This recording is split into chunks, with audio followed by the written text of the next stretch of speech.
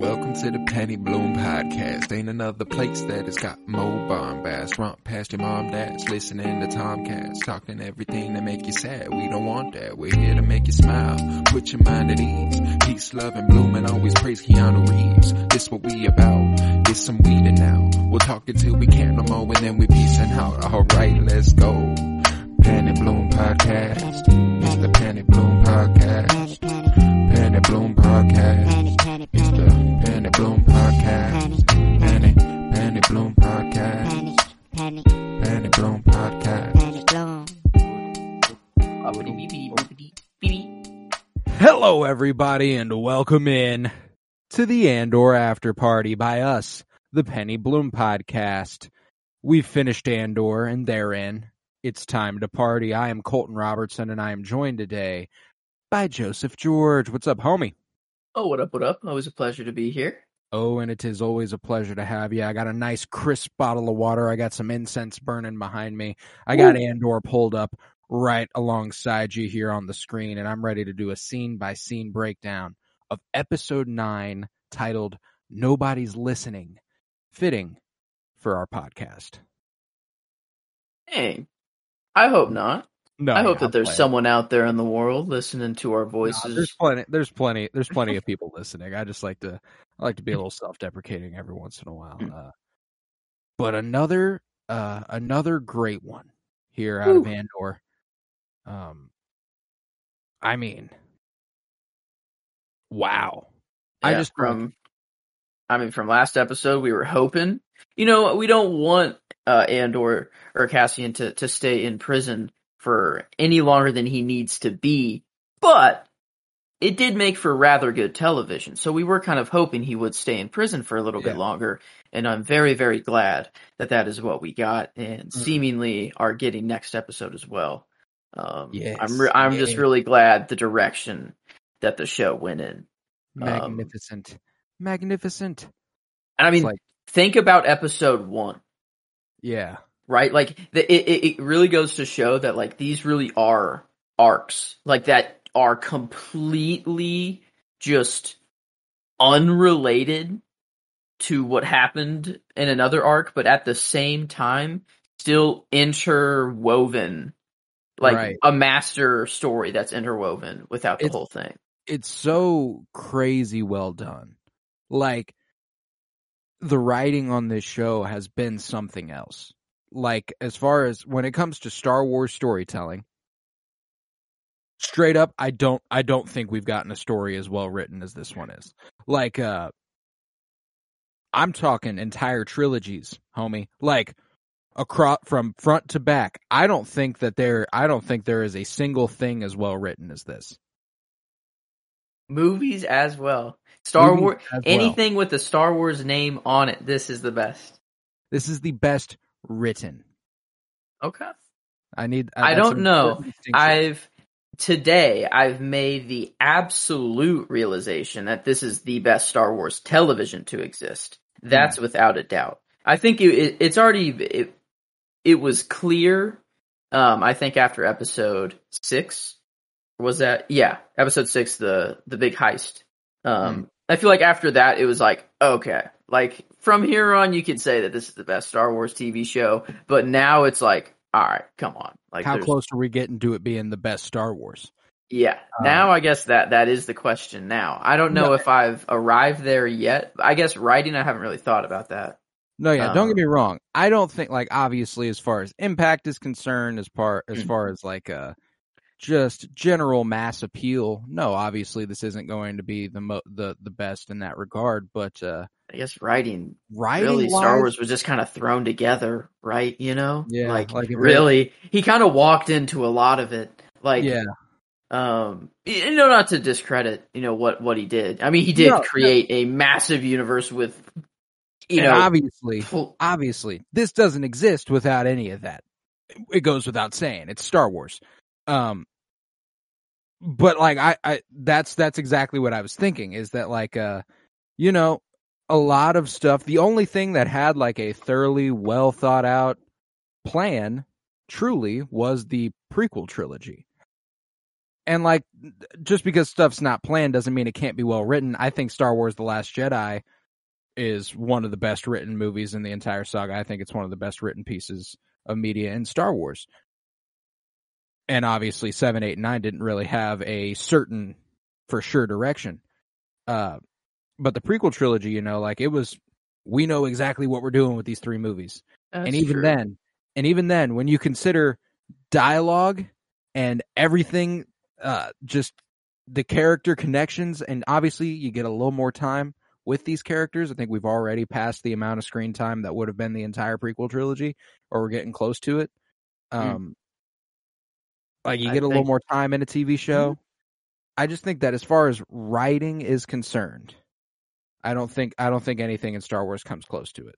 I think it's kind of the same thing that we were experiencing with WandaVision whenever it first came out. We were like, ooh, wow, a different media to experience these characters that we love, and we get to spend a lot more time with them, and it's so nice. But now we've already kind of got that with Star Wars, yes, but now I don't know. Andor, the show, I can't group it with The Mandalorian, and I feel like The Mandalorian and Book of Boba are just kind of in a separate world for some reason, even though it's literally the same, you know, universe and everything. But like, right, I guess, and you know, there are things to consider there. The time period in which it takes place within the timeline, true, there is a little bit different of a tone it can take. true. But that doesn't change the fact that this has just been a better show. And I don't say that to say I don't like The Mandalorian or the Book of Boba Fett. I love all Star Wars. You know, you're not going to catch me out here like, ooh, I liked all Star Wars except that one thing, you know, like, no, I fucking love all of it. So like, when I say something's the best, I typically say something's the best when it's the thing that's currently on. And this is, this is currently on. And sure, maybe recency bias is playing into it, but I don't think it is. This has actually been better than a lot of other things, especially coming off the coattails of a show like Kenobi. Like, that was our last Star Wars show, and we had Obi-Wan, we had Ewan McGregor back, we had Hayden Christensen back, we had a little Leia going around, and I loved that show. You know, like, I absolutely loved that show, and I loved what it did for that character at that time. But as far as like quality is concerned, I just don't think you can honestly look me in the eye and tell me that Kenobi is a better show than Andor. Is it just me? This is kind of really sad to say, but like, is Kenobi kind of forgettable? Like, a little bit? A little bit. Was it hyped up a little too much? Like, I think, like, it was good and it was great to, like, all the nostalgia and seeing all of those old characters and like all the, you know, in a new kind of way, a new storytelling way and stuff. It was awesome, but like, and it branched the prequel trilogy and the original trilogy in a way that I didn't think was possible. Like, it was very, very satisfying. And I think there is a difference between something being satisfying and being like overwhelmingly good. Like, I guess the main difference is probably if you've never watched Star Wars, you don't really get much out of Kenobi. There's not a whole lot. You know, you get the little rebellion spirit, but like most of those characters die off because they're not Obi-Wan Kenobi or Darth Vader or Princess Leia. And then in a show like this, you don't have to watch a single minute of Star Wars to understand what's going on with all of these characters, pretty much. The only person that you had to have like a lick of knowledge is maybe Saw Gerrera, but still, you can kind of assume, or just assume he's a new character, you know, because they have no way of knowing he's an established character before. Right. So, I mean, like, really, there's nothing in this show that is prerequisite. That's a bad way to say it, but like, you don't need any prior knowledge really to enjoy every aspect of the show. Right.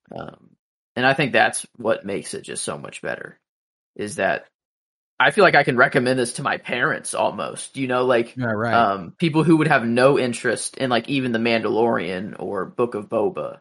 Like, well, and that's like, what's been cool is that like when The Mandalorian came out, it's what felt like the thing I could point to and go, oh, you don't need to watch any Star Wars to like The Mandalorian.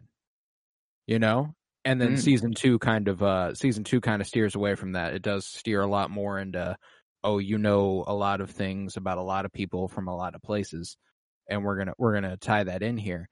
And and that's the thing. I think both things have their place. I never want anyone to hear the things I'm saying and go, oh, well, you're completely discrediting this other thing. No, I fucking love the other thing.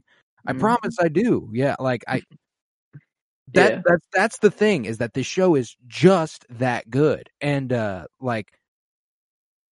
compare it, this is the first thing I've felt comfortable going, I've never made that claim on the podcast, that it was the best Star Wars ever. You know, that's not something I've ever said about a show we're covering. This truly has that potential, especially after 2 seasons. After 1 season, we're already getting there, and if it just does what it's doing for the entire run, I have no doubt. And this is just based off, I mean, it's not solely based off just Cassian, I guess. I mean, the show, it kind of really covers, the start of the rebellion. Yeah. Really. So I was about to be and wow, with a show that the main protagonist is just kind of like a side character, well, not a side character, but in the main grand Star Wars story is definitely a side character. Has a very big impact on the Star Wars story, but a show that you wouldn't expect to be the golden egg of Star Wars television, I guess. I would expect it to be Obi-Wan or the Book of Boba Fett. Yeah, something with an established character that everyone knows, that would be huge and grand, but this one has felt by far the most grand out of all of them.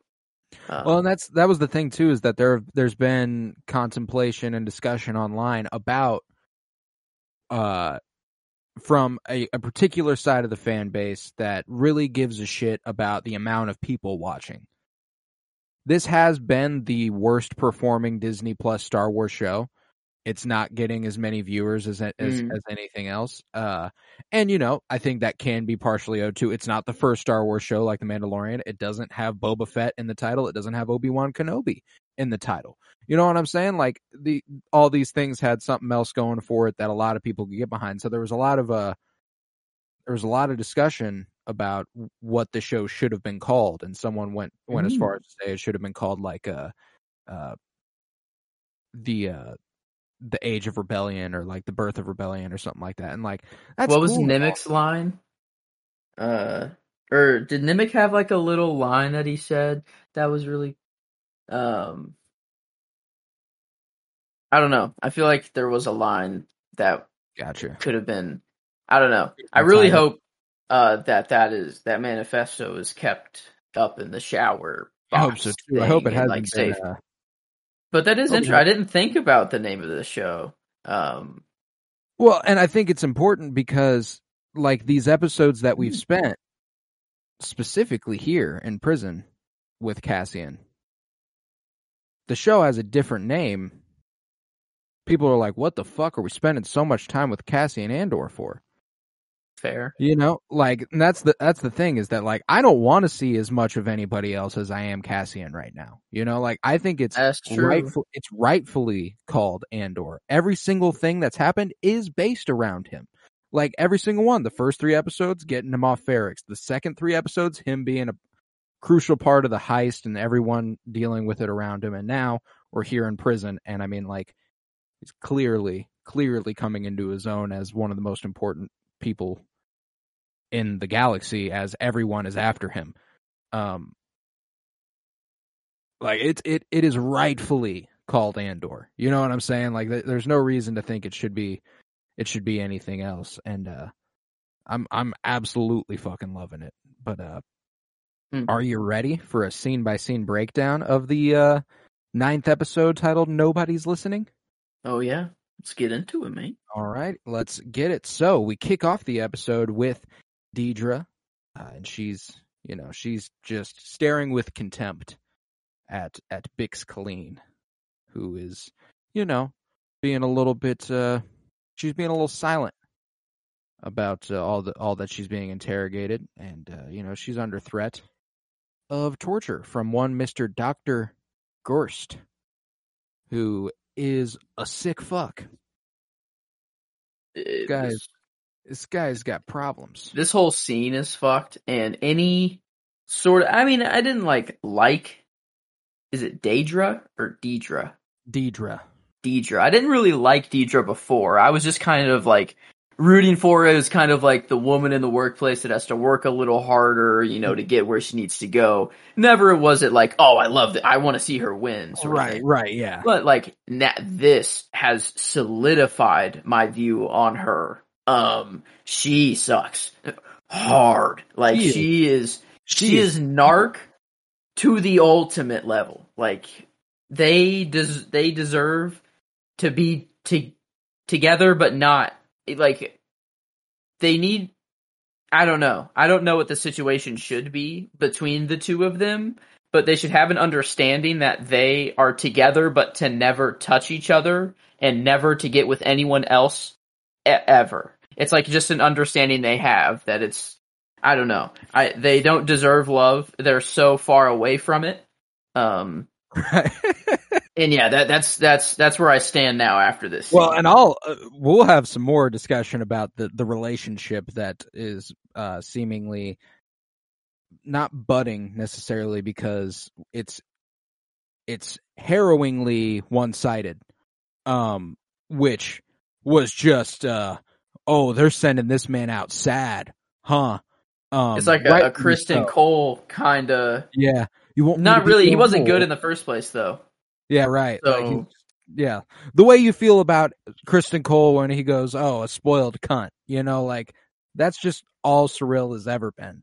But this, imagine Cassian gets with Deidre, it would be the ultimate, like, Cuck wouldn't, or Cuck. I called him Cuck. He would become Cuck. He wouldn't be Narc.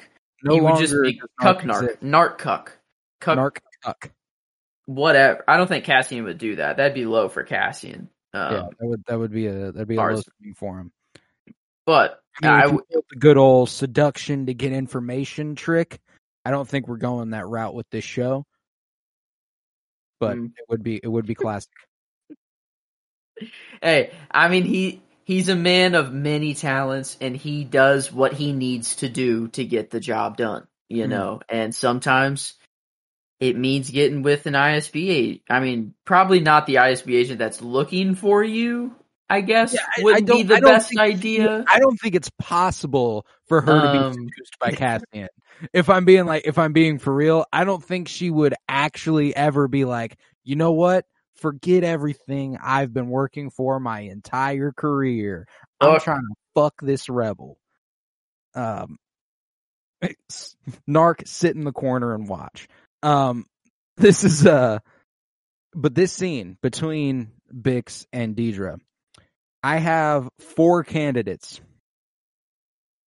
for my favorite performance of the episode, and they are Adria Arjona as Bix, and another one of those 4 is Denise Gough here as Deidre. She is fucking bone chilling. You know what? I didn't think about that. I hate her because of this scene, but I didn't think about how she actually had to act. She had to do that.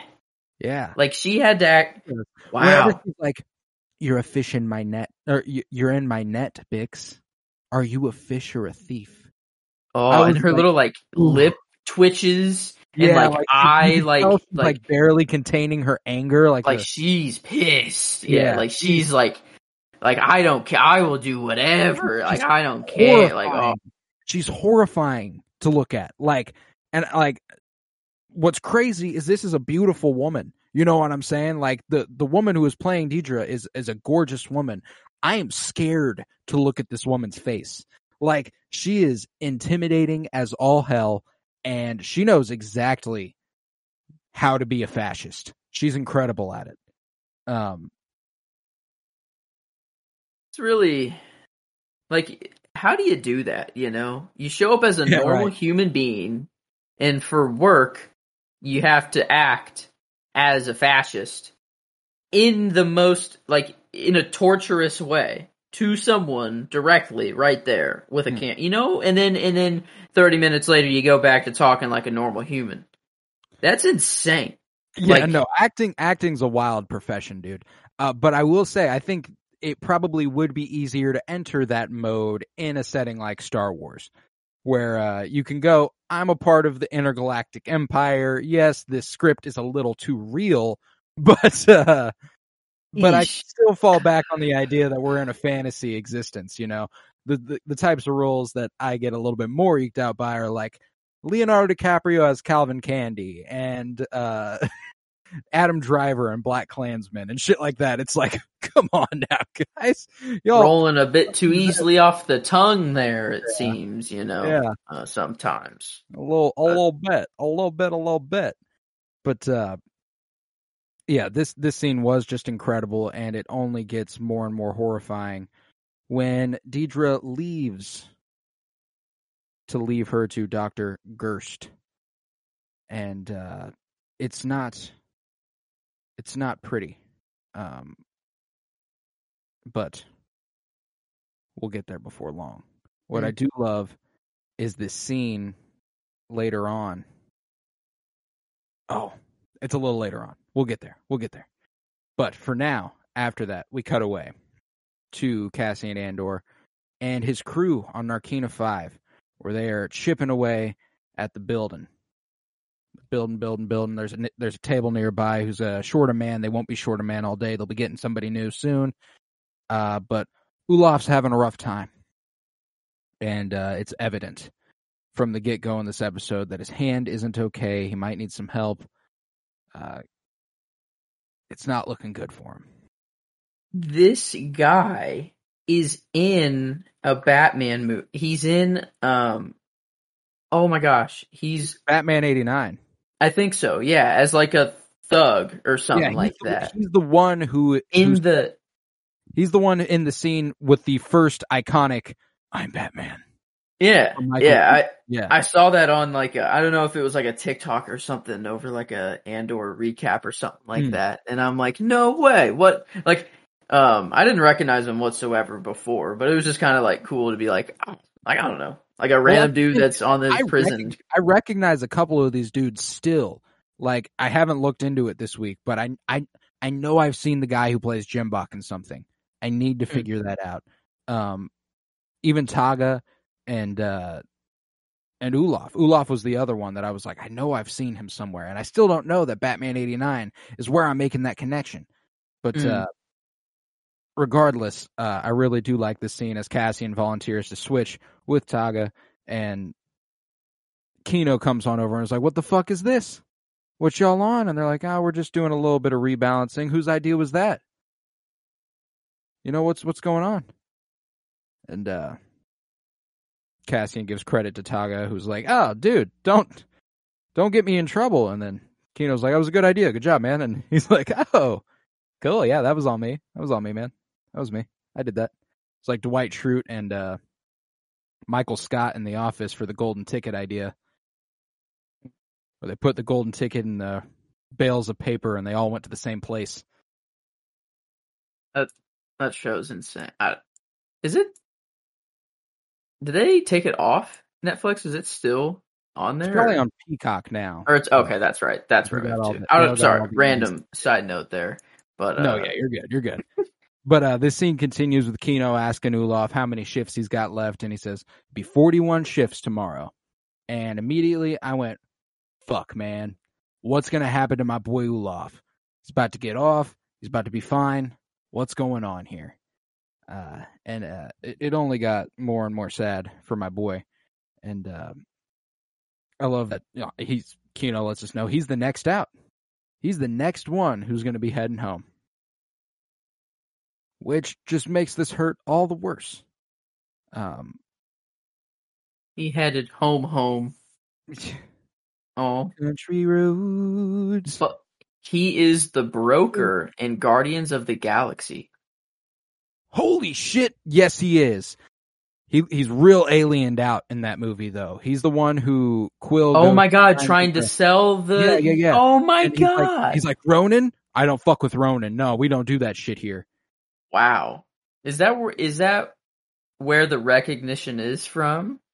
Yeah, Batman, Jack the Giant Slayer, the Fifth Element is what he's known for. Those are the big four, at least. Certain for me, it was Guardians of the Galaxy. Then there you go. That's it. That is the thing. That's crazy. I guess there it is. Doctor Who as well. Possibly if you watch that, I don't know. That was another big thing. Look like Pirates of the Caribbean. Mm-hmm. He's been around. What's his name? Fairbank. Christopher Fairbank. All right, is his Christopher name. Fairbank had a hell of a performance to put on in this episode as well. The acting just all around was crazy this week. Yeah.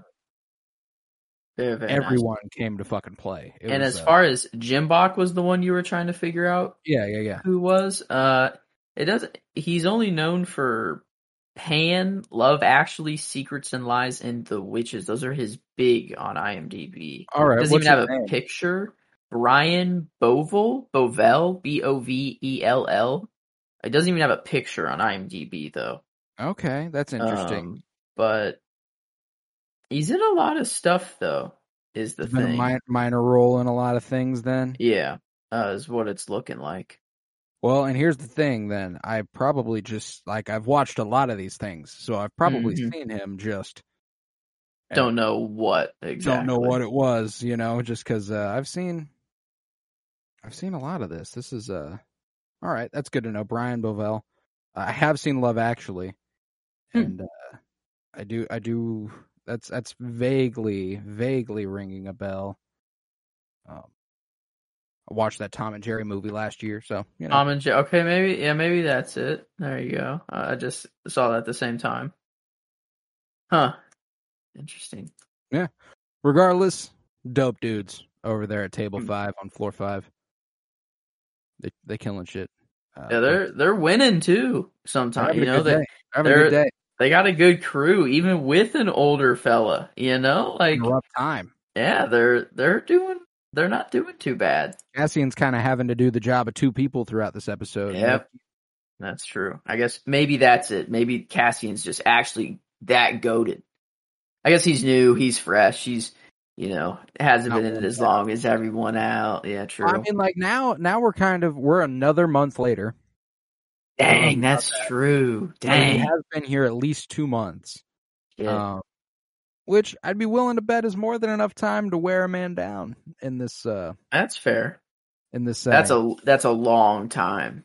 That many no breaks. That's a long time.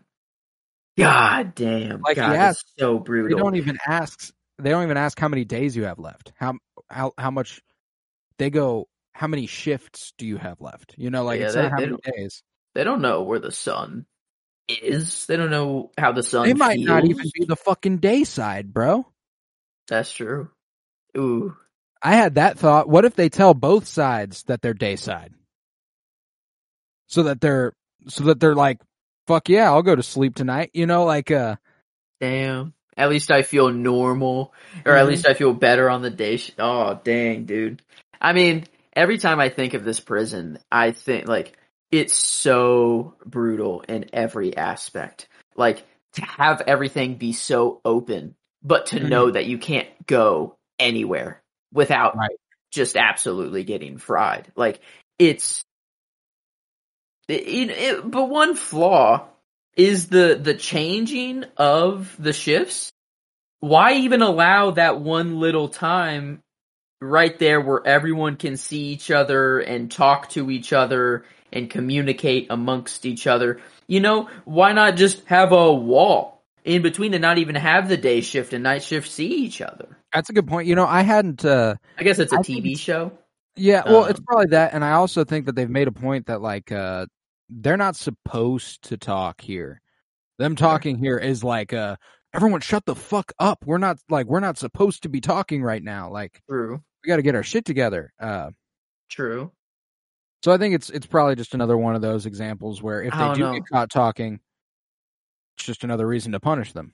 That little switch, though, is like, it's what's making me think that, like, what the night shift just did is the day shift taking it apart. Like, half of me is believing that they're actually building something for the Empire, and half of me is believing that this is just a perpetual cycle of the same parts being put together and taken apart. And I really hope it's not that. Like, I would rather Cassian have some part in building the Death Star than it just be nothing. Right. Because at least I know that he was part of, or a very large reason to why it blew up. So I think it's fair that he built a couple little frames, Right. of the part that he actually built over the span of a couple months. If we spend more there, isn't enough to destroy a planet. So not on Cassian. Right. No, certainly not. No, that's my thing. You have posed that idea that what they build during the day is what the night shift takes apart at night. And like that idea is horrifying. And while I do think it would be extremely just on brand for the Empire to do something so fascist to just no purpose is even being served here, I do think they know how to use their resources a little bit better than that. Fair. Like if you're going to essentially enslave all of these people, they're building something. Like they're building something. They're not just doing a perpetual take apart, put together, take apart, put together. But it is interesting. Like, where does all that shit go? Is it possible that we see like the construction of the Death Star at all, or like the beginnings of it? Like, I mean, it has to be. Like, we'd be towards the finish line of its construction, if I had to guess. Is there like? I mean, was it always kept in one place, or was it moved around? That's a good question. Is it actually like moving through space right now? Because that's the thing. It can move. It is a space state. Like it can go. Yeah, that's how it goes places. Which is insane. Like, it's not just the hyperdrive. So like, I wonder if, because it'd be insane if like they're trying to escape and they see the Death Star.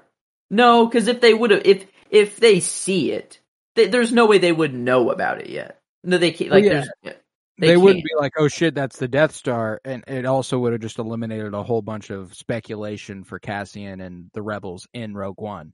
Because part of the thing in Rogue One is whether or not the Death Star exists. Like that's what Cassian learns about at the very beginning of the movie from the spy he kills, shoots in the back.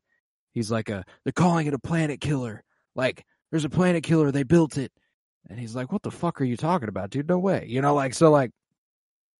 Say he is building parts for the Death Star, how do they wrap that up and give us the satisfaction that we know it's going to the Death Star without giving Cassian the knowledge that he built parts for the Death Star? One little montage showing us that single tool they finished building, rolling out and going wherever it's going.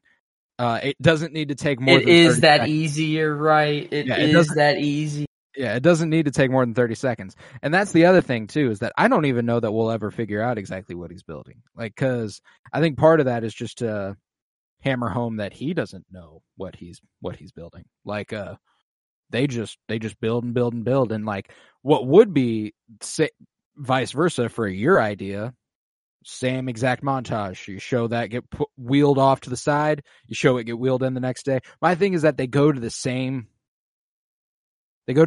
lab with the same equipment that seems to always be there, like already pre-strung and stuff. But I guess probably the thing, it's fed through the table, like from beneath.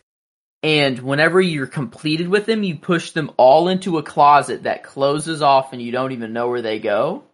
So like it could literally all just be feeding just back into the room. Like, it doesn't even leave the room, even. Because you would only have to buy one set for the room. That's it. Because it's all just feeding back into itself. Over and over and over. So, like... That'd be terrible. That'd be horrifying. But, or maybe... We'll get back to Narkina. Oh, 5. shit. It might not even be the day shift takes apart the night shift. It might just be the part that they put in the closet. That shift right then and there gets taken apart. Or maybe that's just the other room on the other side takes it apart. It goes through. Oh, dude, there's so many options. But no, it's it is the Death Star. That is the coolest option. That's where I want it to go. I don't want to breathe. Yeah. And the most meaningful, I would just. I mean, we'll probably find out what's going on their escape. I can totally imagine them on their way out and like seeing that process and being like, just pissing them off even more. We weren't even building anything. But that's the thing is that like there's zero utility that I can imagine. But that's the thing is that the Empire doesn't need utility. I guess like they can just do things because they can do things. Like that's just nuts. That's just nuts. But we're back on Ferrix in the hotel with Bix and Dr. Gerst next. And Dr. Gerst has a nice little monologue here about what she's about to experience.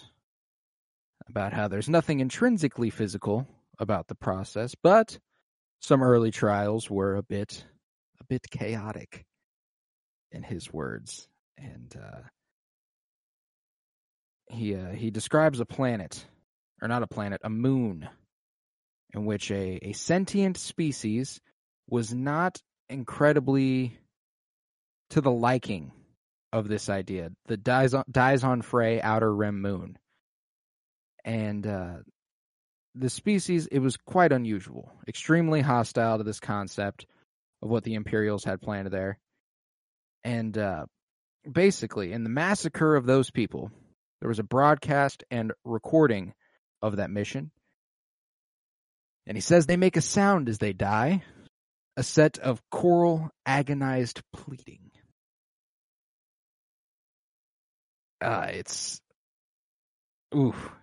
He says, it was unlike anything anyone had heard.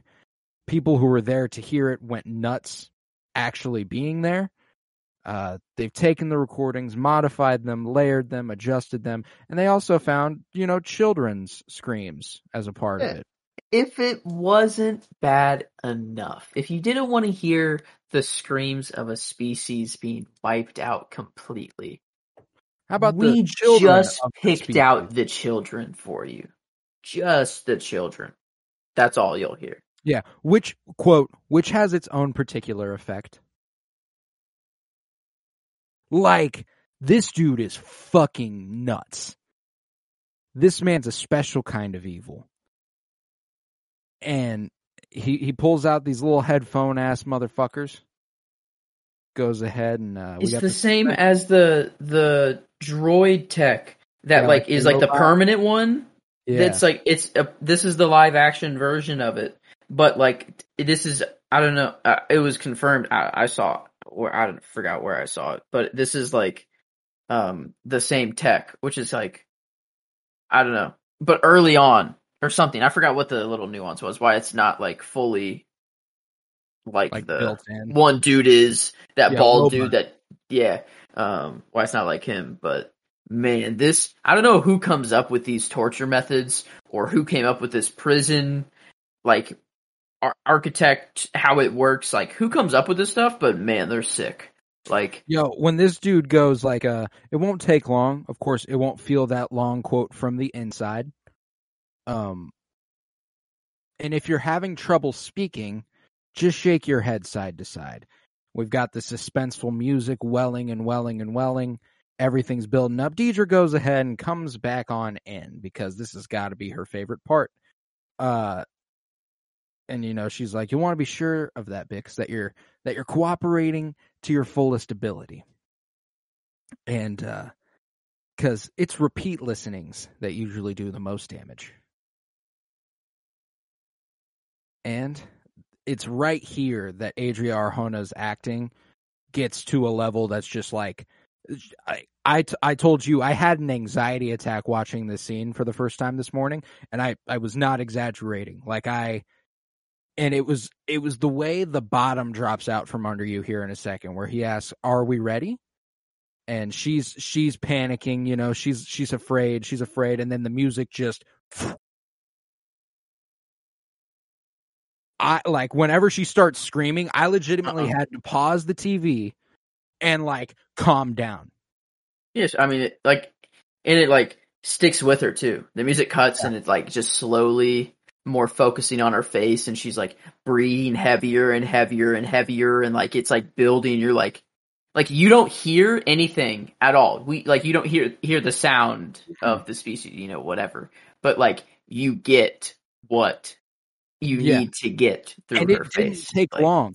It took 5 seconds before she started screaming. You like, it was torturous immediately. You like, oh dude, I had to pause. I had to calm down. I was breathing heavy. I had tears in my eyes. I was like, I'm 12 minutes into this episode right now, bro. Don't do this to me right now. It's 7:45 a.m. I'm not ready for this. Insane. And then to have her scream, just cut to the drill, like of the prison, you know, like just all of these just.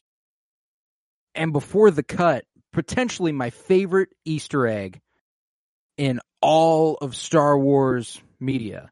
If you have this pulled up, like right at 12 minutes, the next transition where the door slides shut and you watch an Imperial walk past the door, you see the exact same angle of a very similar shot on the Death Star when Vader is about to torture Leia and they get out of the room before you can get to it. It's the exact same thing. The door shutting and someone walking right past. That's sick. Yeah, like it's the exact same angle, the exact. It was same an interesting shot. Yeah, now that like I'm looking at it, was an interesting shot to like include like a random kind of, I guess I don't know, to cut the camera off the torture. You know, you don't see what's happening, but you hear a scream. So I guess I don't know. It does make sense. You know what's going on, to be sure, and that shit cool. That was harrowing. Like it was just like, oh my god. And interesting to me, I'm curious,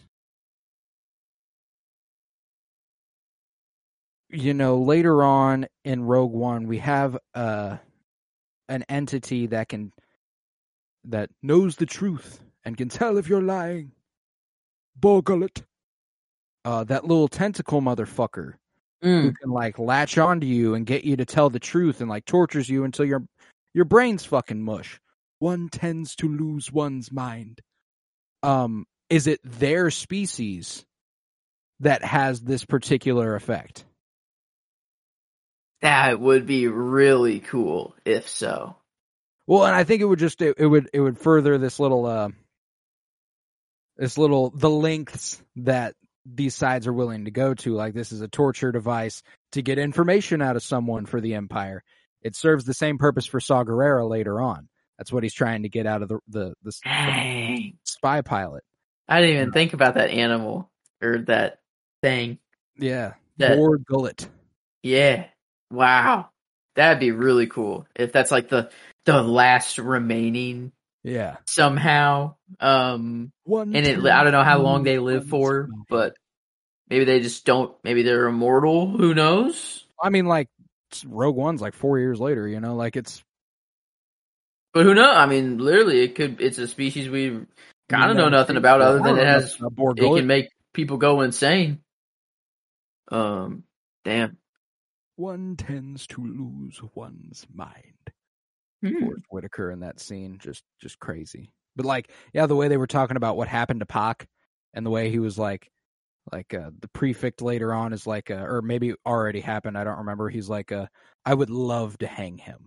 Oh my god, yeah. Or what's left of him. And I was just like, God, this guy is like, that's disturbing. That's a little just later. Saying that, I would love to hang him. Yeah. Like, oh, you are. That's rough. And Deidre being like, yeah, all right. Yeah, like, yeah, all right, yeah. Do whatever you want. I don't care. Yeah, I don't care. Like, poof. Yeah, oof as fuck. But we next cut back to Narkina 5, where Cassian watches as a guard walks by overhead, and he sees his way to the bathroom for a little break. But what we find in the bathroom is that he's pulling Andy Dufresne in this hoe. He's digging a hole in the wall. Oh yeah. This little panel is his Rita Hayworth poster. Well, you think that whenever he gets through, whatever he's cutting, I'm assuming it's like a power conduit or something. I'm assuming that cut off affects the floor. Yeah. So they're gonna try to fry, and everyone's gonna be like, oh, you don't have any power anymore, and then riot. I think he's using a file, and he doesn't make a lot of progress here. It might he's be been going for another month, presumably. Yeah, at least, or at most. True. Who knows how recently he started this project? But now we've got another homie on the inside who is down with him. I don't know who this guy is yet. Already digging him though. Very, very cool. And they break down exactly what the security is like here. These two are already contemplating how to get the fuck out of here. Cassian and the homie. They're two men, two guns, and they decide that they come to the conclusion that nothing that moves can fry you. So the elevator will come into play for how they get out of here. And this is where Cassian proposes the idea that they take it while it's in the middle of its ascent. They shut the elevator down. They take out one guard, steal his gun, and that way they can take out the other guard before anything happens. And the other guy's like, "Nah, that's crazy. I don't think we can pull that off." And they ultimately don't do anything here. I think it was more in theory for the future. I feel like they do this every day. Like every day, or not maybe, because I guess they don't get a new person every day. They don't necessarily have to stand on program like this every single shift. But I feel like it's kind of like their planning process. Like they're not actually thinking about doing this in the moment right now. It's just at this time when it were to happen, we would do this now, sort of thing. Which I don't know. I like what a cool Prison Break. This isn't even really the Prison Break episode, but it's the plotting. It's the planning of it. Oh, it's so cool. Yeah, this one is. It's like hardly even the planning of it. It's just kind of like the very, very bare bones of an escape plan, maybe. Yeah, we're getting just all we know is that the elevator does not shock you. It can't shock you, and it's going to be used somehow. They're going to take out, and maybe the floors aren't going to be able to work. That's about it. That's about all we know, which is that is it for now.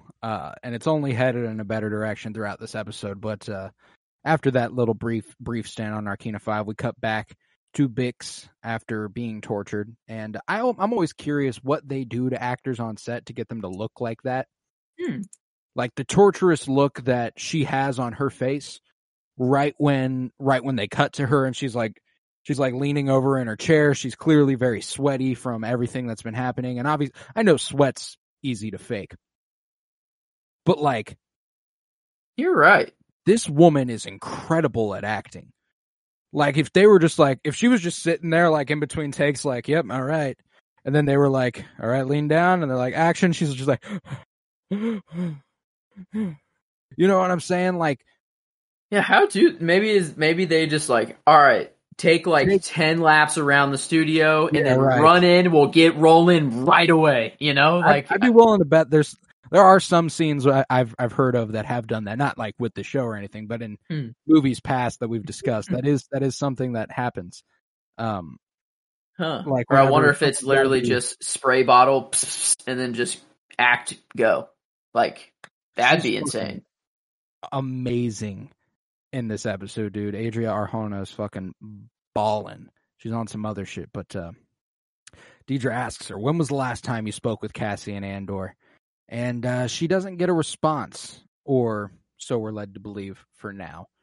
And after that, we cut back to Narkina 5, where Ulaf's a little hesitant to admit he needs help. I can do it. And the way Cassian's I know. Let me do it. It's all right. I get it. I know you can. but we better just let me do it, okay? And he asks, where do we stand? Are we in the game? And everyone looks at him confused. And Jimbok tells him, we're up Iraq with an hour left.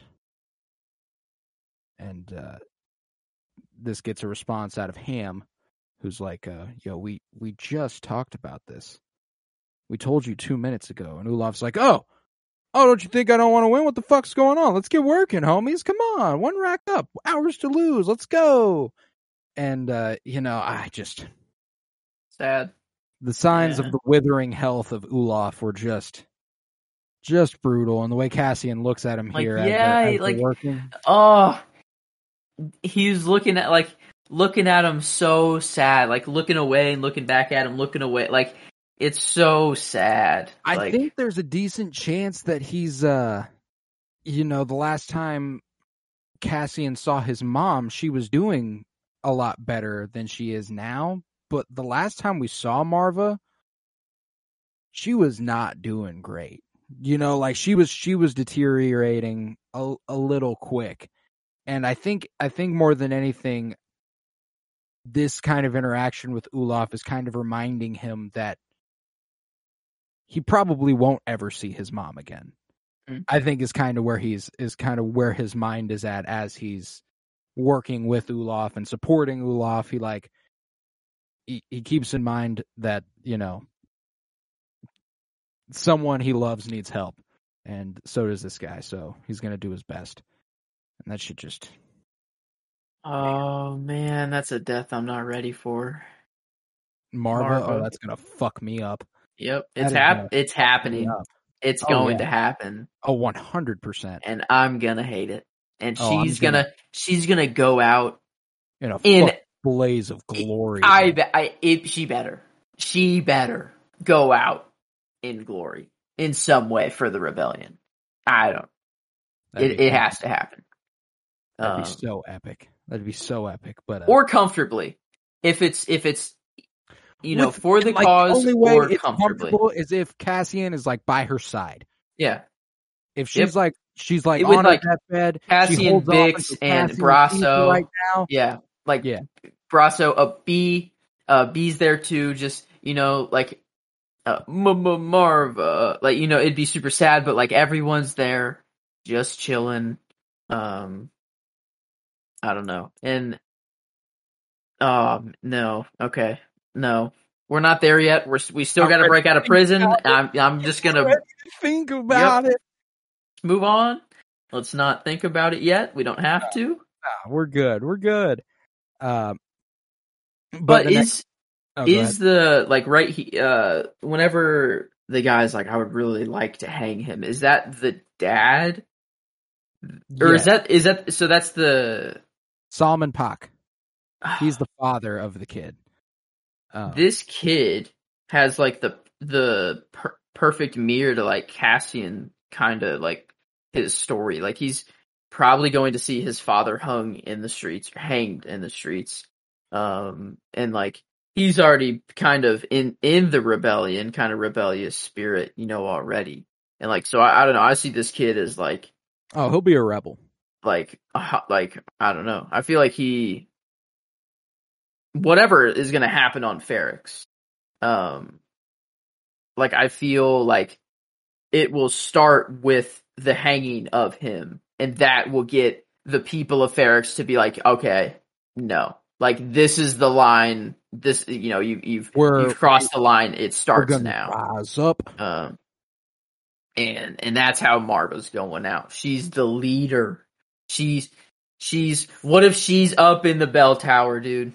Imagine Marva ringing the bells. I don't think. I would love it. I don't think it's going to happen either. I have a feeling she'd have to ascend a lot of stairs, and Marva doesn't seem in the condition to do such a thing. But regardless, though, after that on Arcana 5, we do cut back to Ferrix, where this prefect is I'm going to hang Salman Pak. Please let me do it. But in the meantime, Deidre's yep, hold on to her. She can't die. We need her alive. He's as a hostage. And she's no, as a witness. She is literally the only one who can tell us, identify Axis. And the way that conversation ends with the "I'd like to hang him," and she's like, "I don't give a shit what you do, dude. Do whatever the fuck you want." Just disturbing, just disturbing. And then we follow that scene with a different kind of disturbing. Here on the floor of the Senate, I think what's really, really important about this scene is that Mon Mothma is making a very humanitarian argument. And, you know, she's talking about how there's an important issue about imperial overreach. The PORD is really, really fucking us over. And we hear a yell, "Long live the Empire!" Like, someone's like, "Fuck no, the Empire's right, you're wrong, forget it." And then, while she's still talking, someone who's supporting her yells, "Let her speak, listen to her." Sorry, homie, you're doing nothing to help here. In fact, now you're not listening because you felt the need to make it known that you support the woman who is speaking. Nobody gives a fuck. Go ahead and listen. That's all. And these are always so like awkward to watch. Like it's always like I just feel so bad, you know. Nobody's listening. There are people literally leaving, getting up and leaving because they're like, "Oh, well, this is over. Nobody gives a shit about this." Did the dismissal or like turning your light off have to be so loud? You know, like it's so known when you turn off your light to leave. It makes this super loud clicky noise that echoes through the entire chamber. Like literally everyone hears it, and it's like just it's just like another dagger. It's like just dude, just like stab over and over. The end of this speech where she goes, "And I stand here today to speak with the senators who come with open minds. Those of you who still believe that when we enter this building, we are in a temple, and everyone is talking to each other. Nobody is listening. Nobody there thinks they're in a temple anymore. You know, like there is not a single politician right now who is truly there in the spirit of the people. There are very few, you know, and I like to think we got Jimmy Smith's Bail Organa sitting in one of those senator pods, actually being an attentive listener and actually taking in the things she's saying and is actually very affected by the things she's saying. Is he already involved? That's a good question. He's either already involved or about to be involved. That'd be cool if this is what gets him involved. He's like, "Hey, I heard what you said in the Senate, and I'm like fully behind it. I like fully agree." Like, imagine like, and she's like, "Oh, you actually heard what I said?" And like, can you like, if it's just something that's like, I don't know. I think it would be awesome. I would really he would have been there to hear that. Yeah, he's a senator. That I don't know. I guess it'd probably be cooler if it was they met on a mission somewhere. I guess Mon doesn't really go out into the field much. No, yeah, seems. that's my thing is that like I think it would also be cool if Bail is already doing his own separate thing, but everyone's so secret that like, he hasn't been able to tell them. So like he's already like, because that's what the alliance is it's truly an alliance of different rebel cells.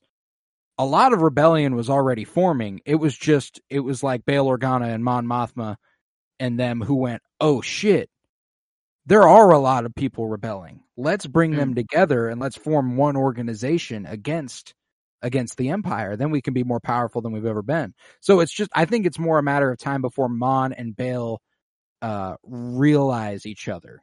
You know, like it's like I think both of them are already involved. I just don't think that they can be honest with one another about it because, like, it's a secret. You know, like nobody's supposed to tell anybody shit.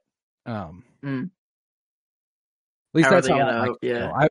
I think Bail. That's cool. That's just like kind of my idea of Bail, though, is that like he would have already been trying to do shit along with Bria, his wife, the queen. I guess it could, and we'll I guess get on this later on, but it could be with this new contact and stuff, opening her up to a lot more of people, like with more of a rebellious like mindset. I guess so. It could be. I don't know. It would be just super cool to see Bail in here, join up and be part of it.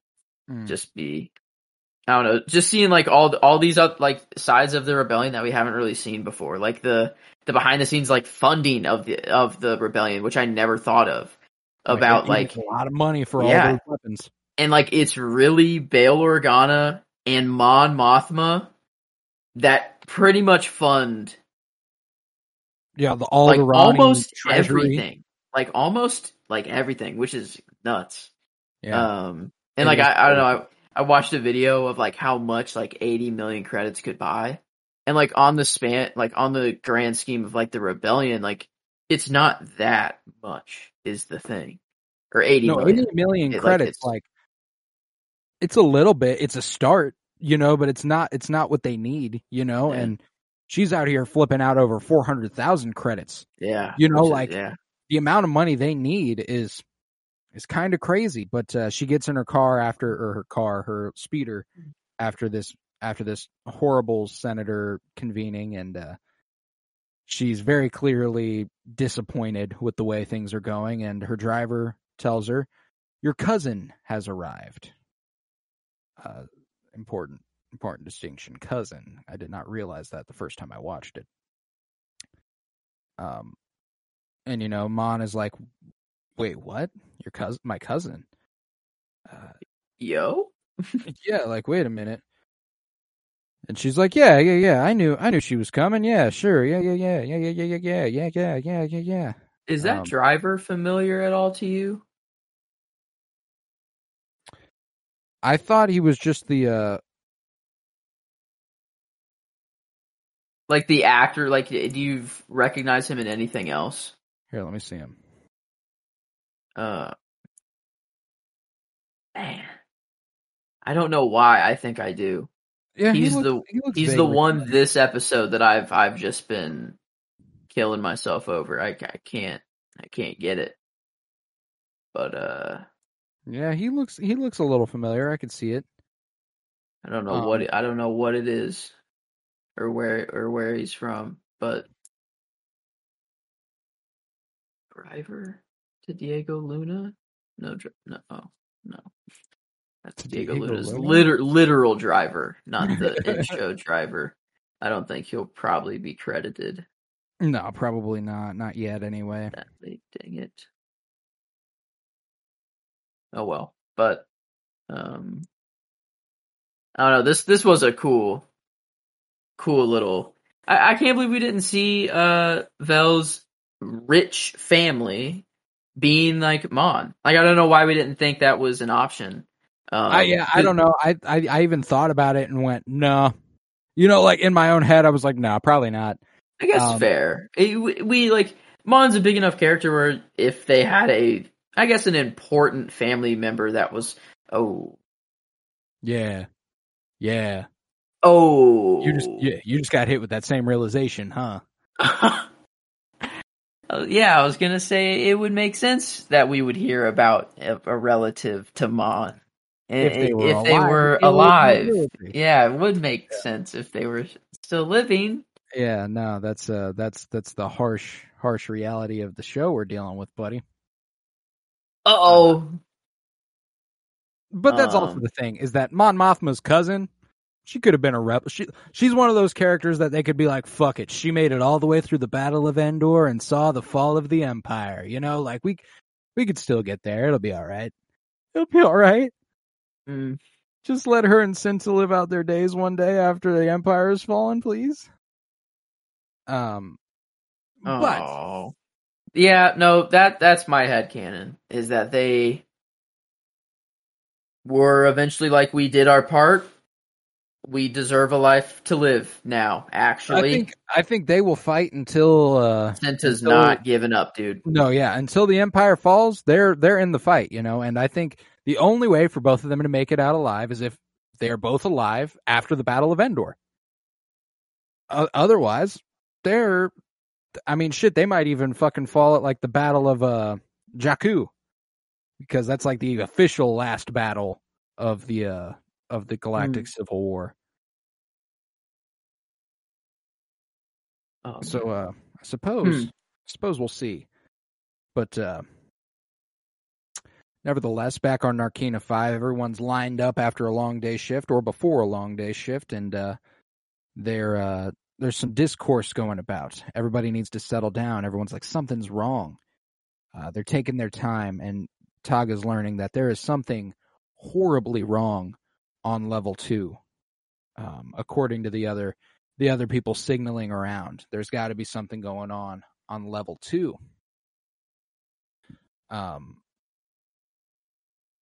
And we get a little flash here where one of the guys, I think it's I can't remember his name, the redheaded dude is like, man, it gets hot in here. Olaf, you all right? And Olaf's like, yeah, sure, I'm fine. And it's like, no, you're not, bro. Don't play with me like that. Don't do that, bro. But Kino Loy has to tell everyone to shut the fuck up because everyone's getting a little too lively. And then the power goes out. Which is never a good sign in anything. They're like, especially when the main source of pain that's delivered to you needs a lot of power. Right. And if it made the power go out, which usually doesn't happen, probably means it was like turned up to level 3. And level 3 is probably the death level. Oh, dude, I didn't even think about that. Like the reason that's why the power went out is because they went ahead and did the whole floor. Yeah, you're absolutely right. Yeah, that's why the power outage is scary to them. Is because it's not like, oh, the power's out, we're not going to have power. It's like it's being used somewhere else at a very high level. Right. Which right, is... and the way Kino Loy here is like you can tell he's the dude who doesn't want to believe anything too bad is happening. He's in some pretty massive denial throughout the scene. You know, the way the alarm starts blaring, something's wrong on 2. Everyone starts freaking out. He has to keep everyone calm down. He pulls Taga back, tells him, you haven't got a clue what they're saying.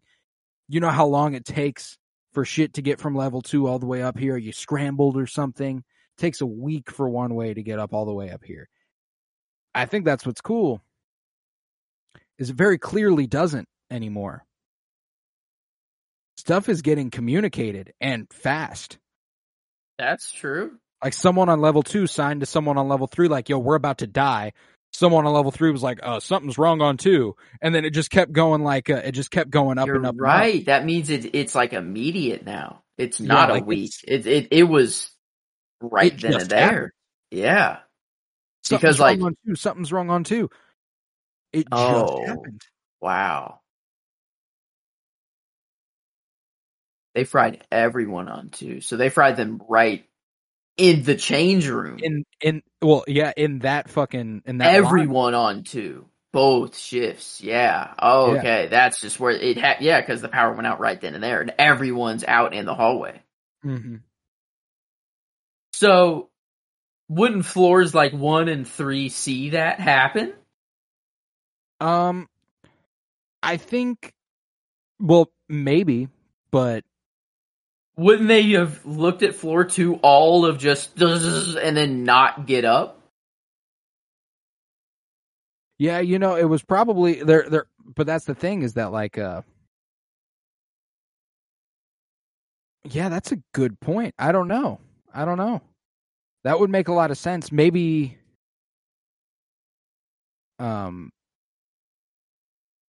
maybe they pushed them all into like the workroom, and then turned on that room instead of in the hallway where they were. Okay, yeah, I guess there's ways around it. It's not like they whatever. But that, I guess if the power outage is when they died, then that means the message had to have been sent very, very quickly. Like, I mean, within minutes. Wow. Yeah, I didn't think about that. Like it got up there quick, and I guess that is it safe to assume that the power outage is them dying?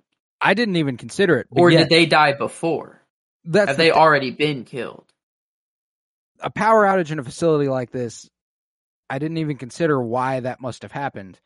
The only logical explanation is the one you put forth, that they put so much power into killing so many people. Because usually they make the point later on to go step into the square.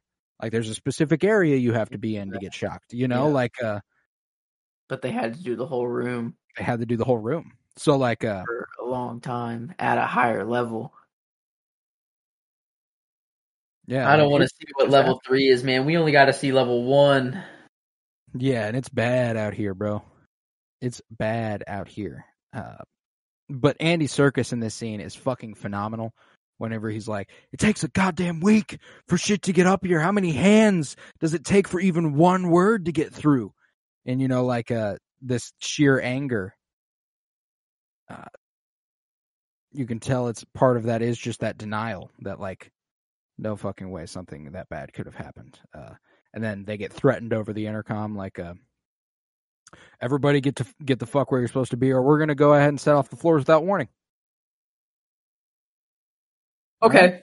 Yep. We're all moving now. Everyone on program, we're all moving now. You ain't got to worry about shit now, homie. I'm good. It's not here that solidifies Andy Serkis as the best performance. But like, I'm solidifying my pick.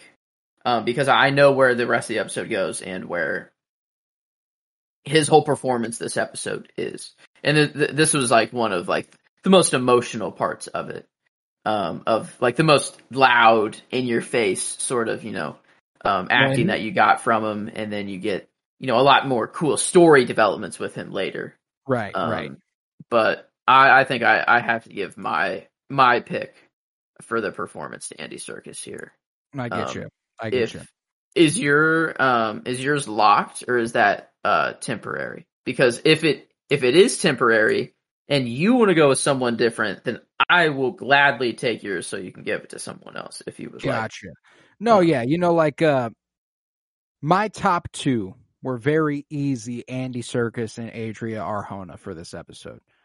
I think Andy Serkis had more scenes to divide that performance up in, but the most like impactful piece of acting in this episode was that first scene with Adria Arjona, the second scene with Adria Arjona as Bix, where they begin the torture, and the way, like, just her facial acting, she doesn't even say a fucking word, her performance was just so fucking clear. And so like, I'm perfect. Like, it's one way or the other with us. Like, if you take Andy Serkis, I'm gonna take Adria Arjona. If I take Andy Serkis, you're gonna take Adria Arjona. Those are just the top two performances of the episode. I don't think there's any doubt about it. I mean, obviously Diego Luna is incredible as Cassian once again. Denise Gough is incredible as Deidre once again. Genevieve O'Reilly as Mon Mothma, fantastic once again. Faye Marseille as Vel, once again, fucking fantastic. It just everyone's hitting on all cylinders every week. It's just absurd. But this next scene does bring us to back to good old Mon Mothma's place, where we see her cousin hanging out with Lyda, the daughter of Mon Mothma, saying that she's been to Tassio Moon, which apparently he's got some wealth there. Tassio Moon brought you a little dress. And she goes, oh, well, your father may have an opinion on it. And she goes, he lets me do whatever the fuck I want. And she's like, okay, well, why don't you go try it on then, little bitch?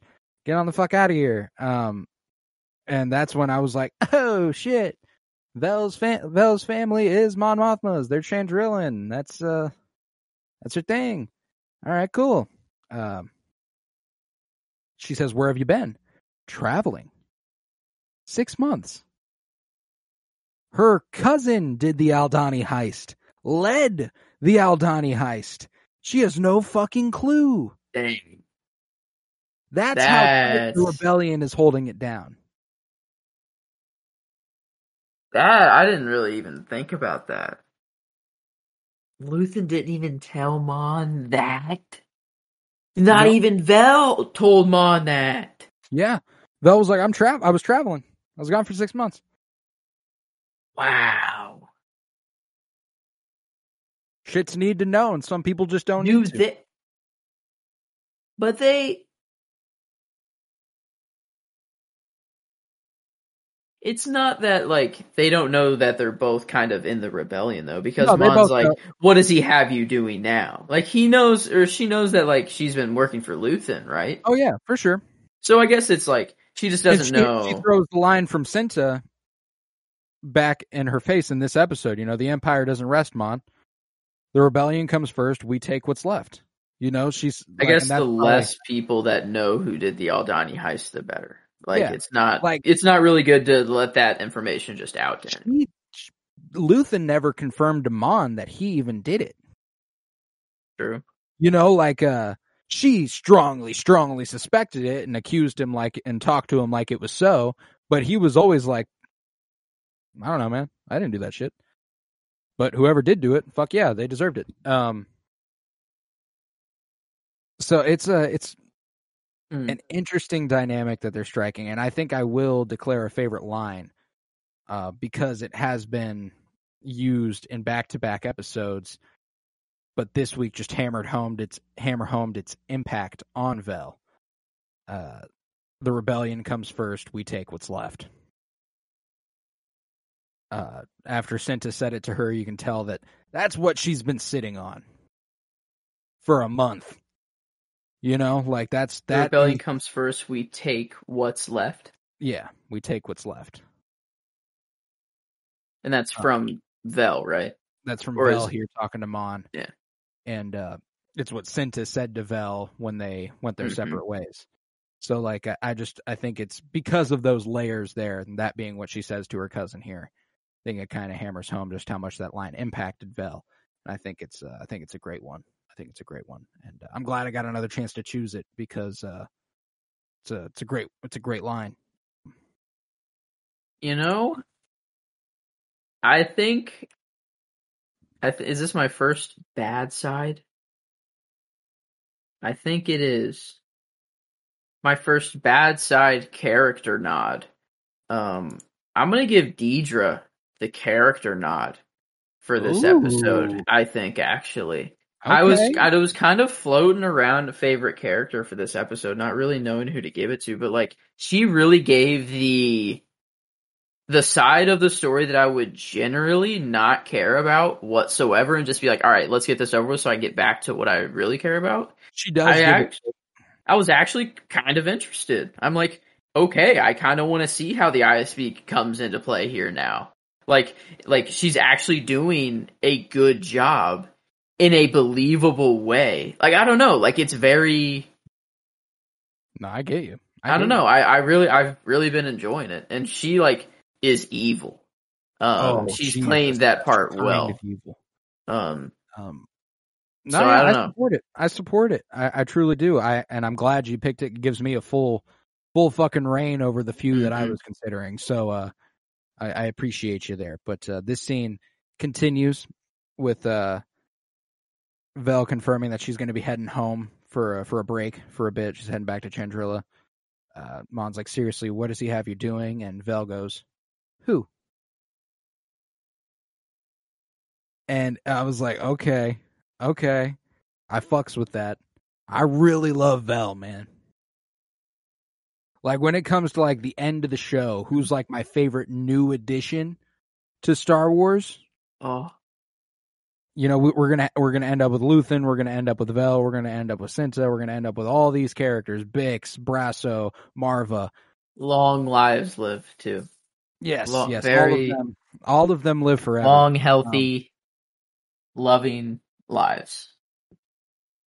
Yeah, man. But whenever she's like, and you're the one to worry about, you're here trapped in all the time, you're trapped in a box, and Mon goes, please tell me you're being careful, and Vel goes, things are happening.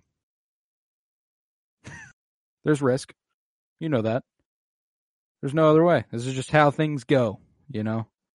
And Mon hits her with, I'm starting to think we're in over our heads. He's got us spinning. And she's like, stop. You took a vow. There's a rebellion vow. Ooh. who was present for that? Okay, so it's definitely Mon, Vel, probably Luthen. Mm-hmm. You think Bale? Yeah, I don't know yet. You think he's already taken it? I wonder if it's like a Chandrillan custom. Like, I wonder if Vel and Mon did their own, like, personal thing where they were like, we vow to stand against this shit. And I wonder if it like has specific value to them because they're from Chandrilla. Because I can't imagine Luthen being like, all right, guys, place your hand on this book, the Manifesto. Oh, the Nemec Manifesto. Place your right hand on the Nemec Manifesto and repeat after me. I state your name. Do solemnly swear. I can't imagine Luthen's like, yeah, you got to say this shit for me. But after this, Lyda comes back on out. They put on their smiles. She does a little spin for him.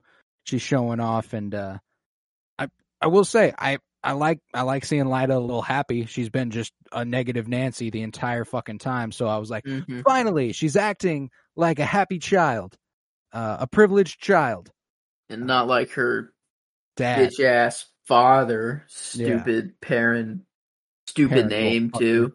God, what a just dumb all around. Everything dumb. But we cut back to Narkina 5, where we see Cassian talking to Kino, asking him, "You've never thought about escaping?"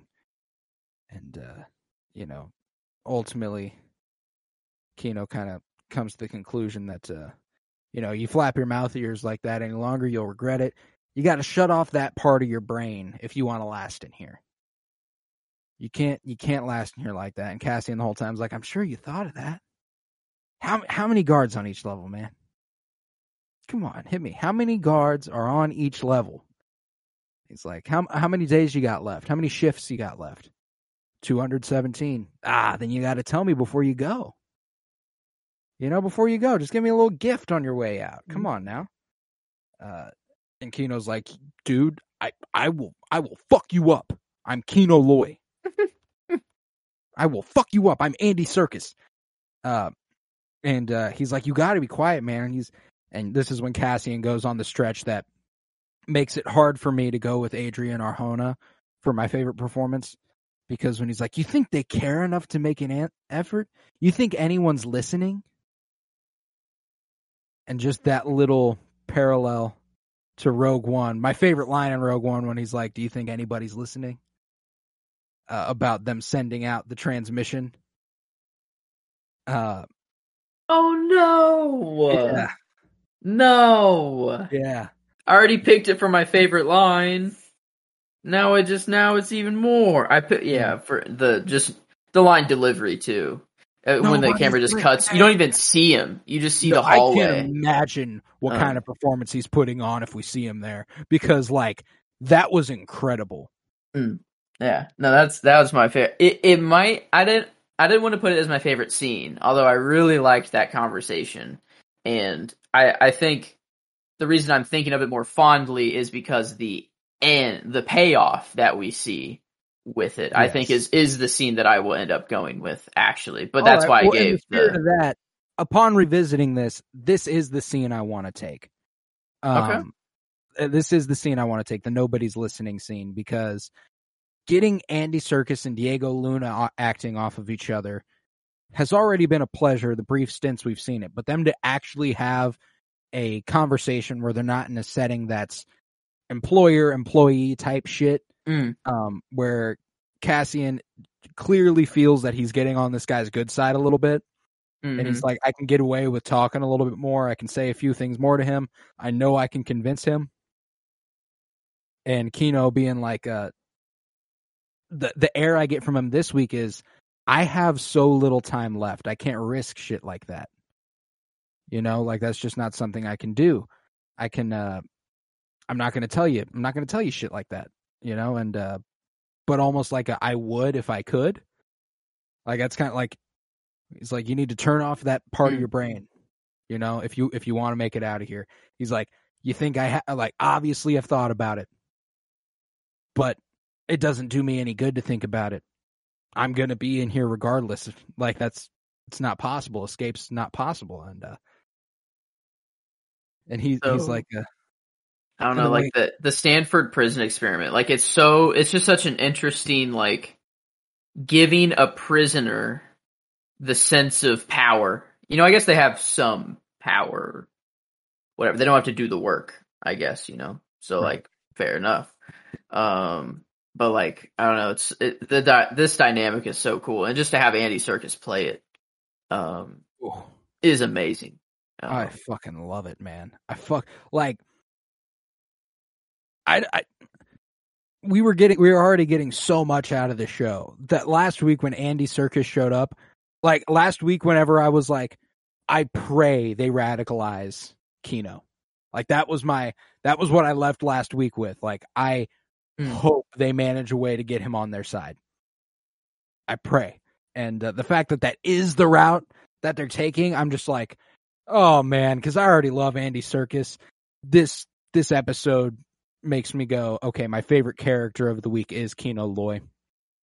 I have no doubt about it. You know, last week I kind of wanted to give it to him just because Andy Serkis showed up, and I'm glad I didn't, so that like next week I was like, oh, an episode where I can actually pick him as my favorite character and be like, I truly mean it. Like, this man was fucking amazing this week, and yeah, he killed it. So damn good. He killed it. But the way Cassian here is like, all they need to do is turn this floor on twice a day and keep their numbers rolling. Why bother listening to us? We are nothing to them. Melshi's right. We're cheaper than droids and easier to replace.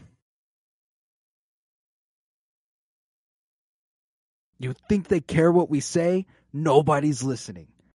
How many guards are on each level? Nobody's listening. Nobody's listening. I was like, whew, what a fucking scene, man. And the way he looked up at Melshi, and Melshi was like, hey man, you gave it a shot. Like, I love the idea that, like I said last week, Melshi dies on Scarif with Cassian as a part of that mission. And the fact that you can already tell that Cassian's already talked to Melshi about like trying to wear Kino down and like trying to get him to tell him shit, and you can tell Melshi's like on board with whatever Cassian has planned, which I really, really like. That he's already like, oh fuck yeah, man. I mean, at least you tried. It's pretty awesome. But I don't know. This is not an aspect of the show that I thought. Like, I didn't think like him in prison would be kind of my favorite part of the show so far. Like, right. it's crazy. Like, I've been loving this part of the show. I think it's well on its way to being my favorite arc, with essentially no doubt. But okay. The prison break's gonna have to be pretty good. The Aldhani arc is pretty good, though. Incredible. That's an incredible arc. The prison break will have to be pretty good because you're not gonna have a beautiful, event like the Eye. Unless we come out and see the Death Star in this escape, Right. Come out and see the Death Star be built. That, that could do, if we get that next episode and we see the parts going and slotting just right into the Death Star, fuck. Like. All right. I see you. But we'll see. I think that the first two episodes of these arcs I've enjoyed more than the first two episodes of the Aldhani arc. Yeah. The finishing will have to stick the landing like crazy. But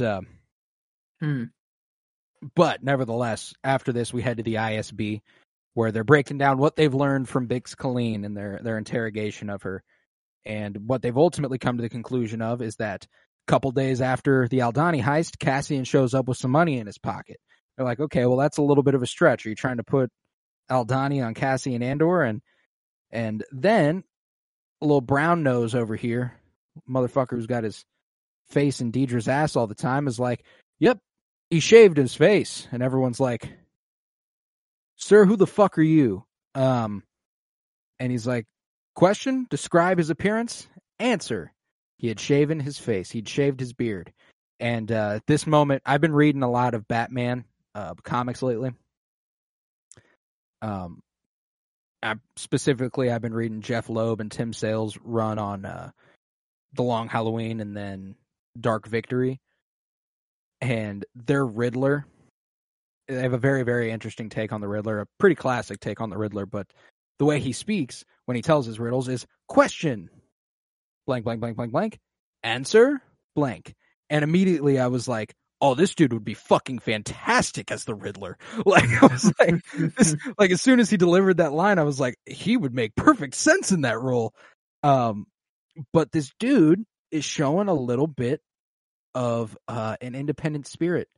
The spirit Deidre has come into the ISB with, this pursuit of more and more relevance and power and prestige within this organization, she has also instilled in her employee. And I think it will eventually come to her detriment. I think in what way? Like try to overdo her and then take her place? I think he will betray her in a way that's not like, oh, I'm actually a rebel. I think it'll be like, oh, I'm trying to go over your head and get shit done on my own now. So, sorry, bye. I have another theory regarding some of the men in this room, but this guy goes on to explain that 2 soldiers from the garrison who got a look at him said he was clean shaven. The reference picture is similar, and that it's the lead's worth running down. The Aldani connection could, amplify some interest, so they're going to go ahead and follow that up. And someone asks, you didn't question the mother? And she's like, well, she's too old and frail to do anything for real. She's more like our bait now in case Cassian comes back. So we got that waiting for us.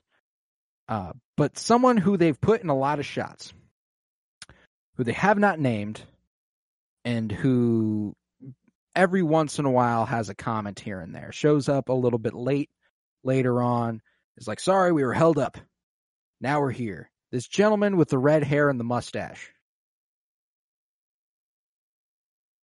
That man's a spy. What's his name? The guy who eventually becomes Fulcrum. Callus? Is it? No, he's an ISB agent, isn't he? This guy. Yeah, I know, but like, it's just live action. You never know. It could be. He's redheaded, right? Callus was redheaded. Blonde. He is?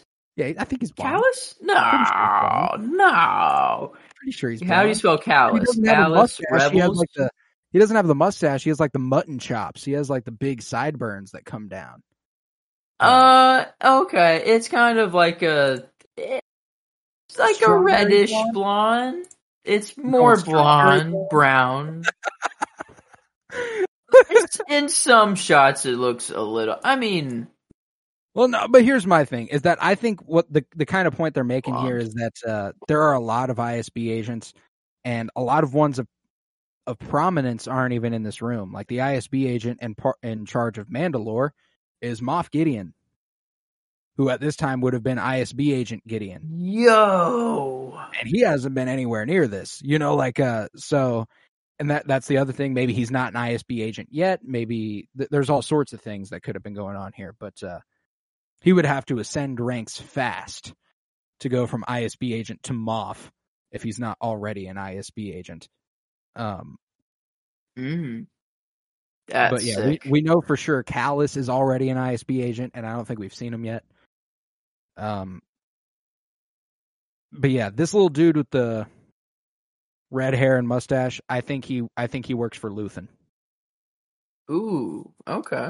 I think he's kind of feeding shit back to Luthen. That's my theory right now, because he's active enough to not lend to the Empire's figuring out more stuff. He more lends comments that support theories they've already figured out.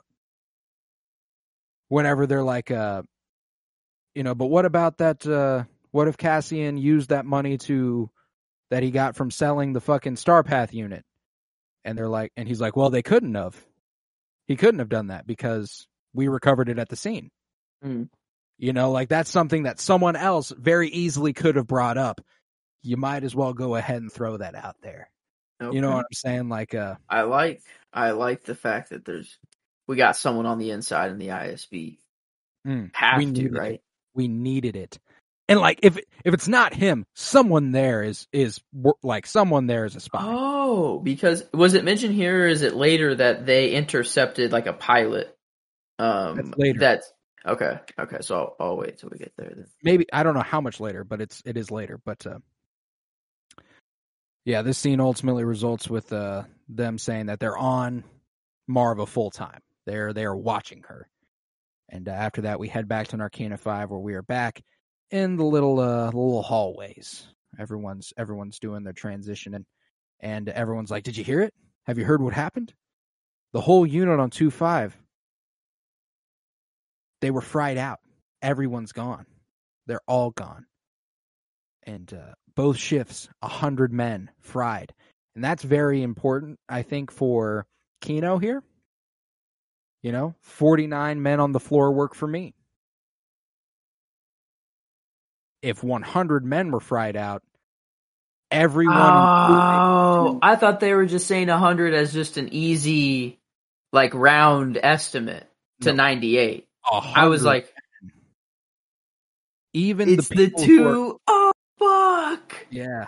No! And that's why it's so impactful whenever Kino's like... Whenever he looks at the guy who's running the night shift, and he's like, "What's going on? Can you tell me anything?" He told Zinska, and he's like, "Zinska, what's the deal?"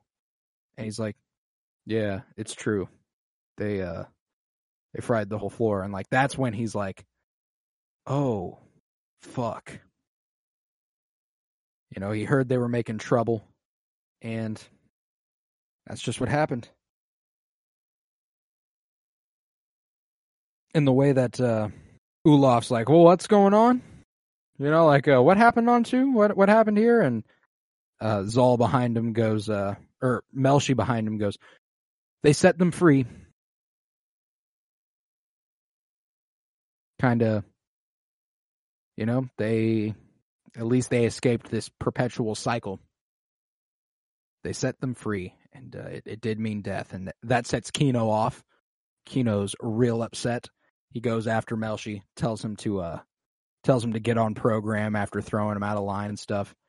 And it's here that Cassian looks at Kino and goes, "We need to be careful.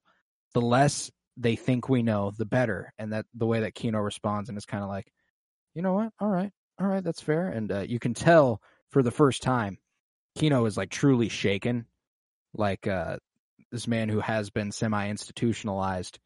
The way he, like, whenever he gets on program, he's like he's breathing heavy, and you can tell he's like actually scared for the first time ever. And all of his sense of power is lost. Yeah, like he's like, "I'm no different. Like I'm at risk as much as anybody else." He says, "Maybe it's true, maybe it's not. We have heard nothing." And just another day, another shift. And the way that he's not just talking to them. He's talking himself down. He's like, "It's just another shift. Keep our heads down. Keep our mouths shut. Everything will be fine." Andy Serkis is fucking amazing in this series, dude. Like, what a cool guy to show up. Like, just a nice treat. Oh yeah, a treat for you. Wow, man, this show's awesome, outstanding. But the next scene, we do get a little bit more with Nark getting hounded by his mom. He's like, "What's up, Mama? Saw you were digging through my shit. You got in my private box." "I have ways of knowing." Like, yeah, this man's got like pictures of Deidre or some shit in that private box. I promise you. His stalker shit is on a whole other level if we ever see what's on the inside of that private box. But he tells his mom after a berating that he got promoted at work, and she's like, "I knew they'd see your promise." And he's like, "All right, you duplicitous bitch. Like, you don't believe in me at all. You've done nothing but make it clear that you don't. Uncle Harlow will be so pleased. Like, I don't give a fuck what Uncle Harlow wants, man." They're paying I feel like Uncle Harlow's somebody. I feel like she's fucking Uncle Harlow. Yo, I think she like. are there not blood, or are they? I don't think she said that it was her brother. I'm going with that was whoever Cyril's dad's brother is. Okay, That's kind of how I got it. Just because, and there's a lot of like, Lyda calls Vel Aunt Vel, and I'm pretty sure that's actually her cousin. So like, it's the way you can call friends. Okay. Call friends of parents uncle. But I want like, who could it be? Like, is it? They're just paying a lot of attention to him. It feels like. Yeah, without him showing up at all. He's just a background figure. Imagine it's Luthen. Oh, that would be fucking nuts. He didn't get a look at him. Okay. Like, Luthen is... So what would that make Luthen to Cyril? Uncle Luthen. Okay, uncle. Just the nephew that just absolutely just is the polar opposite of Luthen, pretty much. Mm-hmm. Like, that's kind of funny. No, I don't know. I was trying to think of just like... But why would Luthen get... Well, I guess it's his nephew, so it's like, well, I still gotta get him a job. Let me put him in a fucking cubicle. Fuck him. Like, maybe that's like... Maybe, I don't know. That'd be kind of funny. I don't know. That'd be crazy. Yeah, I don't know. I have no idea what's up with Uncle Harlow. What's funny is I've had the thought like, oh, who's Uncle Harlow?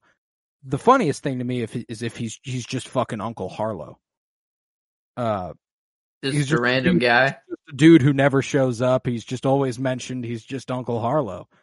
The mysterious Uncle Harlow. Just, I don't know, man. He's busy. But next up, we're back on Narkina 5, and Olaf is looking worse and worse, forgetting his job. He's not knowing exactly what he's supposed to do at any given moment. Not really all there right now. And they do the heavy lifting. They get something transported.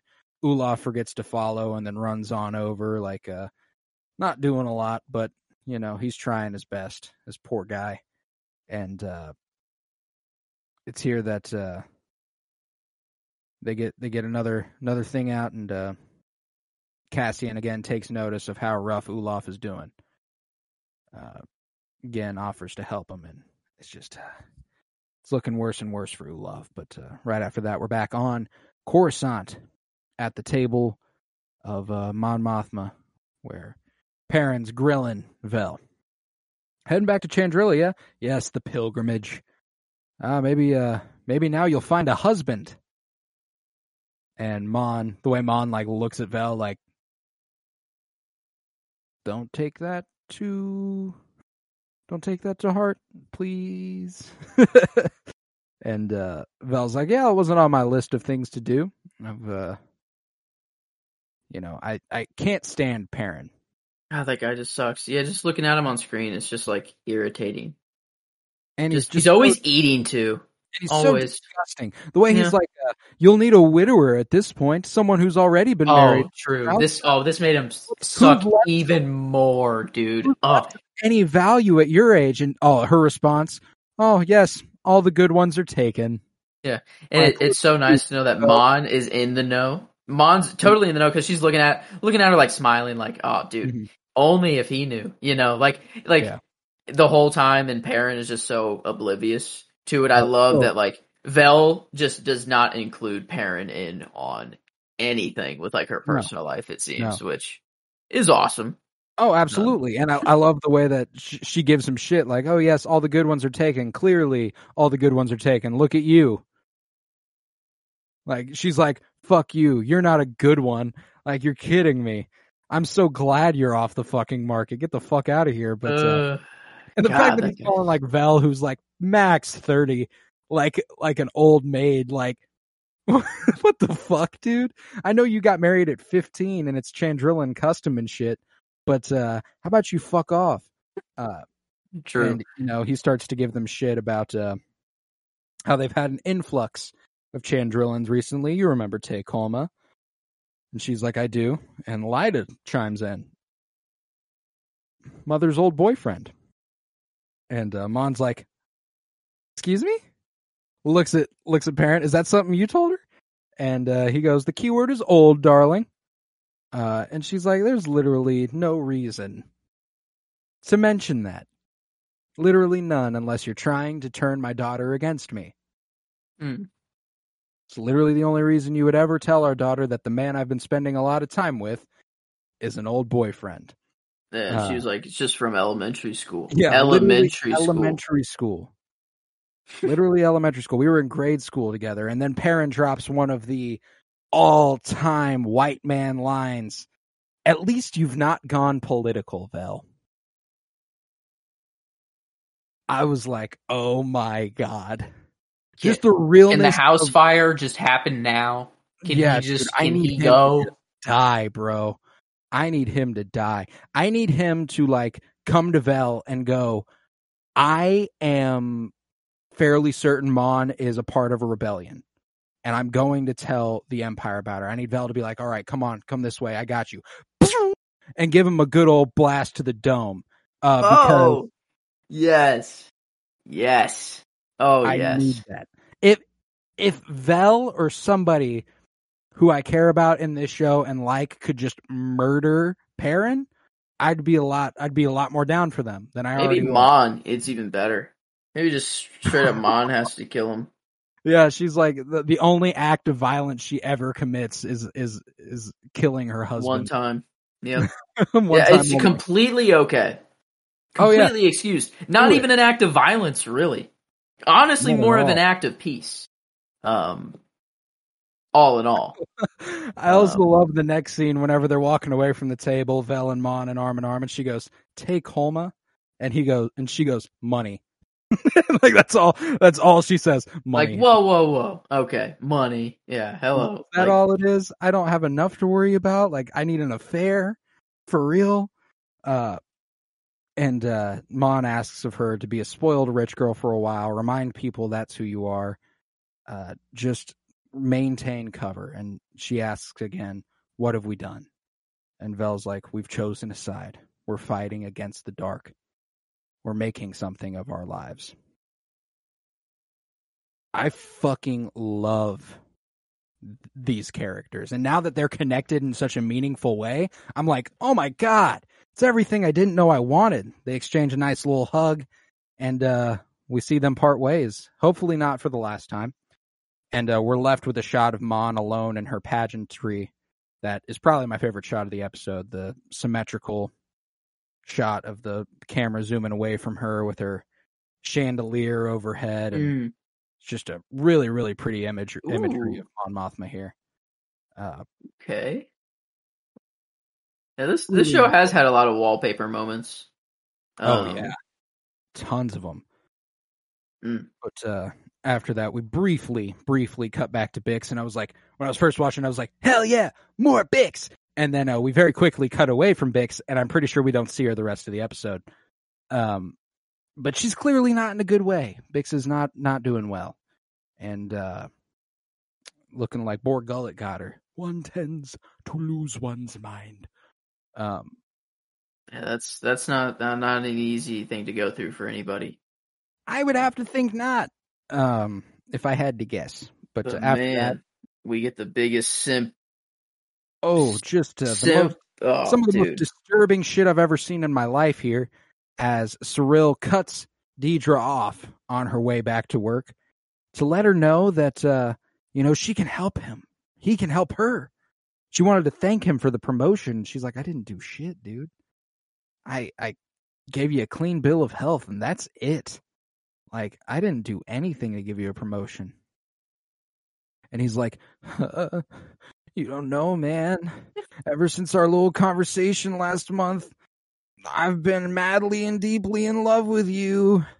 And life is worth living now because I was just in your mere presence. Yeah, I found someone who thinks the same way as me, man, and I'm really, really feeling good about it. And so that's the main premier thing for why I pray, and I don't, after this conversation, I don't think she ever will. I'm praying Deidre never reciprocates. I don't know if Deidre is, because she like turns him down and she's like, I'm an ISB agent. Do you even know how much trouble you're in? Like like you can't, like, talking down to him. Like she's diffusing it and she's not into it. That's what I feel like. But I don't know if it's like in the back of her mind, if she's like trying to entertain the idea or not, you know? But she's she is an ISB agent. She could have him arrested right now. You know, she doesn't do that. So like there's clearly something here where she at least feels bad for the guy, or like something like that. But even that little part in the episode where he's like, and after the conversation we had last month, and she's like, that wasn't a conversation. We put you in an interrogation room. True. Are you stalking me? Yeah. And he's like, yeah, on occasion I come here to see if I'll see you. I'd never lie to you. I'd never lie to you. I was like, oh, this guy he's demented, bro. He said, I thought I had ruined my life. I thought I was done. And after meeting you, I discovered you understood how dangerous Cassian Andor was. Just being in your presence, I realized life is worth living. I realized that if nothing else, there was justice and beauty in this galaxy. I was like, oh, what a... And then she tries to walk away, and he grabs her. I pray, just for pure messaging sake, that this does not go his way. Yeah, no. Because there are a lot of dudes who are like Cyril Karn, and there are a lot of dudes like Cyril Karn who are probably watching the show. And I would hate for them to think, if I just keep trying, she'll eventually wear down. I bet he'll, like, in his mind, he's going to get some, like, evidence on Cassian that's going to be too good for her to ignore. And he's going to be like, the only way I'm going to give it to you is you just go on a date with me and just, you know, let's try one time. Let's see if it can work, blah, blah, blah, you know, like, sort of thing. I don't know. I really hope they just never even get, like, I had the thought of this episode is that, like, the rebellion is kind of like, or the whole show, the whole universe, galaxy of Star Wars is on like a love spectrum, and the ISB and NARC are on like the lowest end of the love spectrum. They don't even care about it. They don't, you know, they just so easily can kill and not care about the killing and other things that are going on, and like they're all the way down there, and then like the people who are like fighting for the rebellion are all the way on like the other end. And like I just had this thought that like people that are all the way down at that very end is that like they never actually find anybody. Like Palpatine is down there. I guess no, he had kids, I guess, somehow. Actually, yeah, because Rey is the lineage there. Fuck Vader. Fuck, dude. That's a boy who's fucked up on love right there. Talking about the Empire. I don't know, but I really hope that he just keeps getting turned down over and over is the only thing I want. I pray the next time he approaches her, she does what she threatened. She throws him in a cage in the Outer Rim. And that's just how Cyril's story ends. Wouldn't that be fucking fantastic?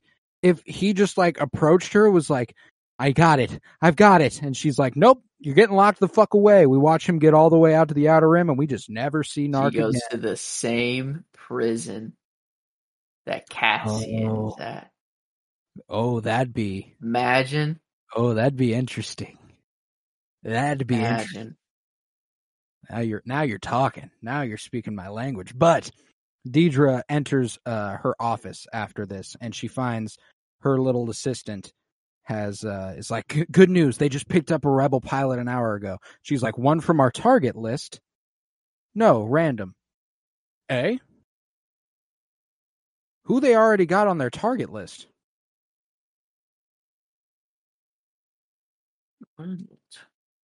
Yeah, and how do they know of this person already?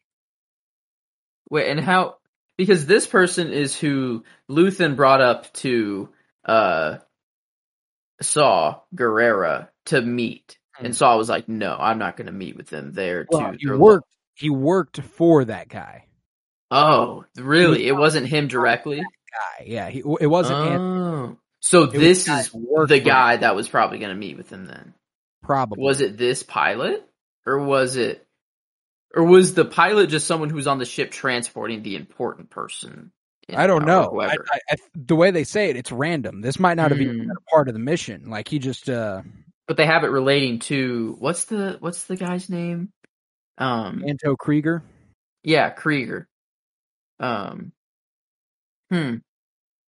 wonder like what the link is there, because there's a link between Luthen, Saw Gerrera, and the ISB, and now Cassian, I guess. Yeah, there's a like I don't know like what's. And this pilot was on the way. What did they say? Was on the way to.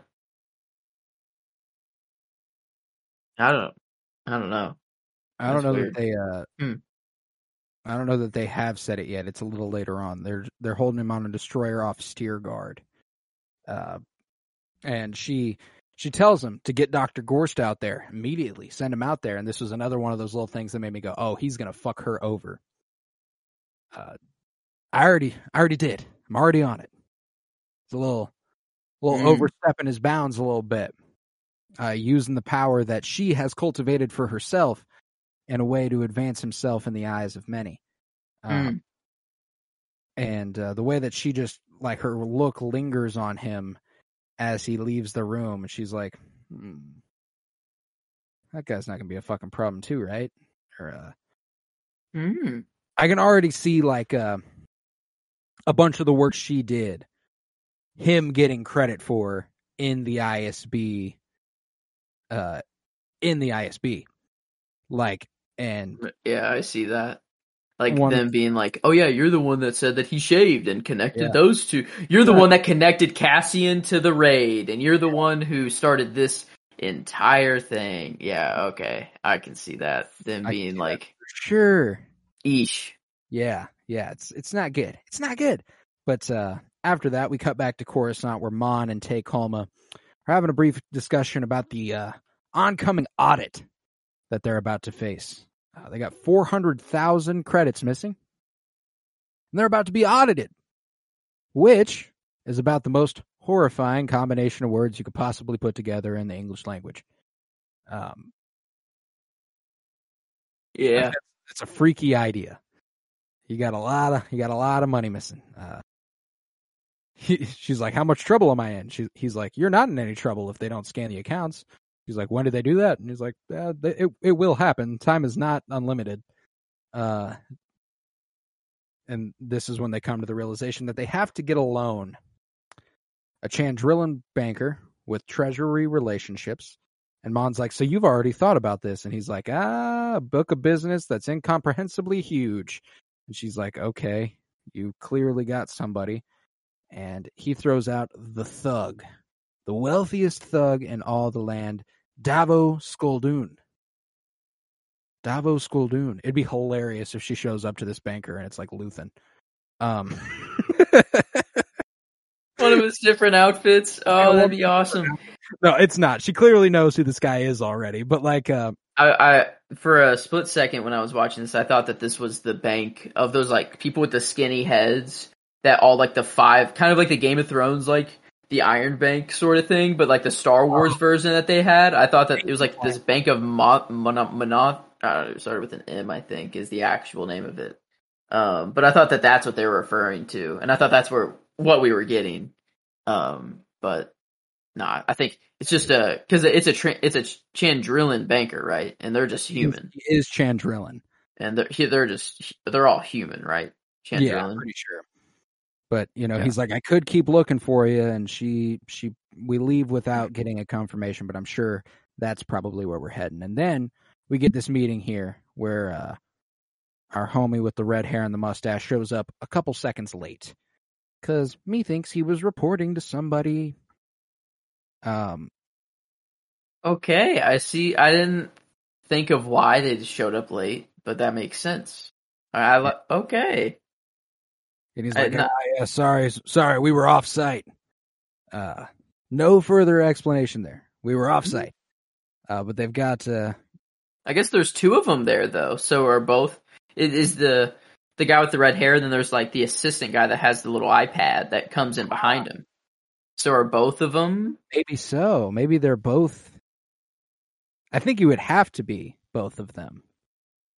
In theory, like the amount of time that Deidre and her little pet spend together, like I think he would have to know about what's going on. And ultimately, this is an impressive organization of an assassination without anybody knowing. Yeah, this is like scary. It takes a minute and a half for them to figure out exactly how to stage this murder. And they're like, all right, yep, get it done. Good job. We leave no traces. Good today. It's that easy.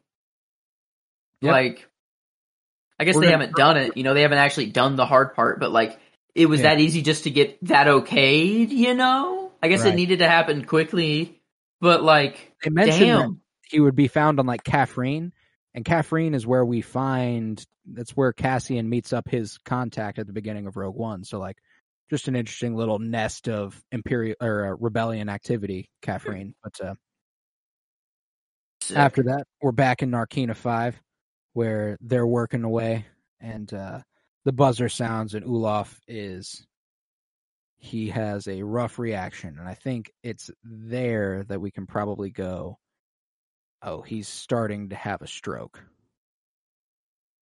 Yeah. He's being propped up like on the back. Yeah, they're holding him up. They're making sure he doesn't fall. They surround him when they get in position or in what is it? Program. On program. Mm-hmm. And they all surround him to protect him, and then he falls backwards, fall forwards. Like this man's not okay. And on their way back to the room, Kino notices that he is not doing well, tells him to get him to the cell, but he cannot make it. Ulaf falls, and Kino comes running right back. We're late, everybody get going, tells Melshi to get gone, and him and Ulaf and Cassian all get a moment of time together. He tells Zinska to tell them that they need a medic, and that, shit's not looking good for Ulaf. And we then see the med tech come on in, and when they walk on down, it's not looking good for Uli, as they refer to him affectionately. Keep your head up, Uli. Keep your eyes open, Uli. Haven't seen you in a while, haven't gone anywhere. Another important implication about this doctor is that he's in the exact same uniform, just with different colors. So, this guy's also a prisoner here. He's not some medical doctor that they needed. They were like, oh, you happen to be it.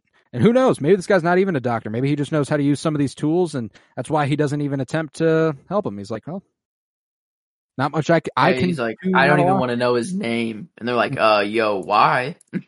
Like, that's not good that you don't want to know his name. God, he looks at him. He's got 40 shifts left. Like, come on. We just want to get him up and moving. Yeah, we just want to get him up and moving. You can't save him? And he confirms there's nothing to save. He's had a massive stroke. He's not there. God, Andy Serkis is fucking amazing in this part of the episode. Like the way that he is just like distraught over this. He tells his guard that he needs a bag and a trolley, and that guy informs him it's on its way. They had no intention of saving already. Nope. That was already in the works. They were like, "Yup, somebody needs a med tech. He's dead. We're not even gonna try." And this doctor tells him that he's lucky he'll pass peacefully, which is more than he can say for the rest of them. Another week like this, and you'll be begging for what he's getting. And they're like, "Fuck you talking about? What's that?" I said, "You heard me. Hold his shoulders, hold his legs. He won't feel any pain." He asks, what happened on level 2? He looks to Kino. You'll want to keep your men in line. And Kino's like, oh, fucking fuck. Something's going on here. Something's fishy. And it's here that they go ahead and put Olaf down. And it's, God, it just sucked. Because I knew, we met Olaf last week. And I was like, oh no, what they gonna do to Olaf? What they gonna do to Olaf? You knew they were gonna do something to Olaf. I didn't think that would happen so soon. Yeah, no, this is definitely my favorite scene. Oh yeah, like this scene is. His death. I'll say like his death, and then like Kino's radicalization. Like that's. Yeah. I think those are the two most important things to take away from it, and like honestly, the prison's radicalization as well. Like after everyone hears this news, it's gonna be like, oh, like now we have to escape. Like it's not like we have a choice anymore. It's like we are all going to die because we know this information. So like, all right, it's a go. Do you even think he gets through cutting that pipe? No, I don't think that happens unless they manage to hold it together long enough. Like maybe we skip another couple months, and or maybe he just that's what he does to get them to come to the room, and then use the elevator to get down there to them. So he does that. Good call. And then they're like, "Oh well, we're gonna zap you," and he's like, "Fucking go ahead," and nothing. Yeah. And then everyone's like. Like, oh, let's fucking go! Like that would be pretty cool. That would be. I would love that. I would just love for them to figure something out because they can't keep living like this, bro. Kino going, what do you mean? Keep my men in line. And he asks himself what happened down on 2, and he looks to his man again. We need a bag and trolley. He said, I said it's coming. Jesus Christ, let me check. Shit. And oh fuck, just knocked a whole bunch of shit over. But the doctor informs him a man who was just released on 4 ended up back on 2 the next day. And word got out, and then they killed them all.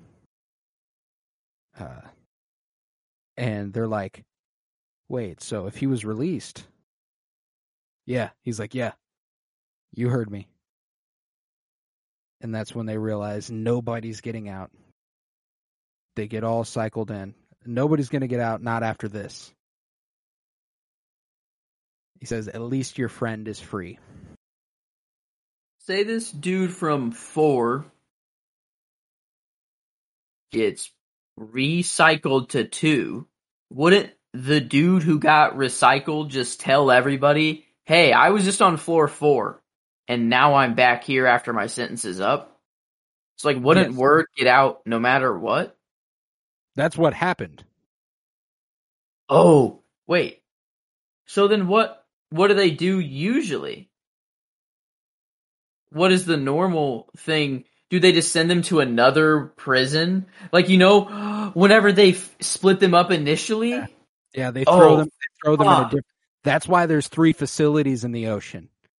So that they can just boop, drop you in there, boop, drop you in there. No, because then the prisoner would be like, my sentence was up and now I'm back in this. They would say that. They would be like, I am still in the same, they would. Maybe the mistake is that he got recycled in at all. Maybe he was just supposed to die. Maybe you reach the end of your shift and you get killed.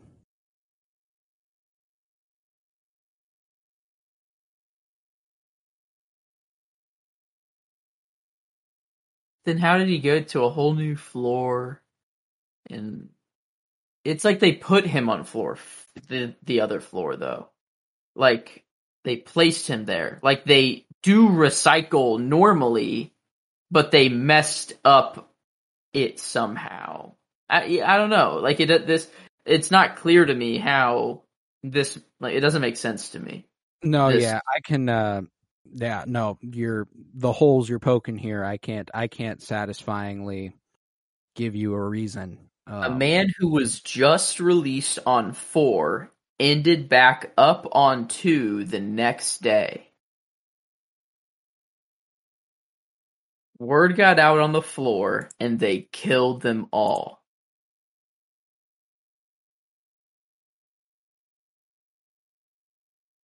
And they make the point that, like, no one's getting out. Not now. After this change that they're going through, no one's getting out now.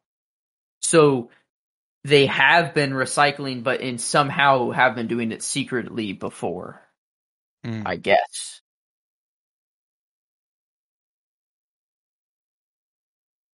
No, I have zero clue. I have no idea how to explain it.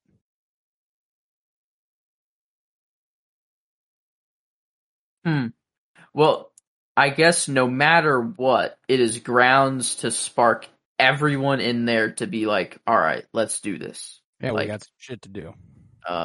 It's happening next episode. Yeah, no doubts about it. But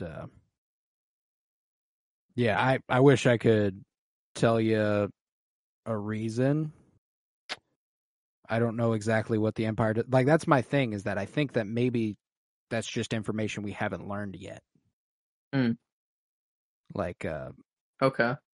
This whole thing's been kind of marred in like we don't know exactly what's happening. We don't know what they're building. We don't know how this prison works. We don't know a lot of all of that. So like, I think it probably is just another little thing to add to the pile of we don't know how they do things here.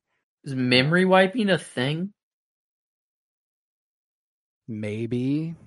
Like, but no, not typically. Like, I doubt the Empire has discovered that sort of tech.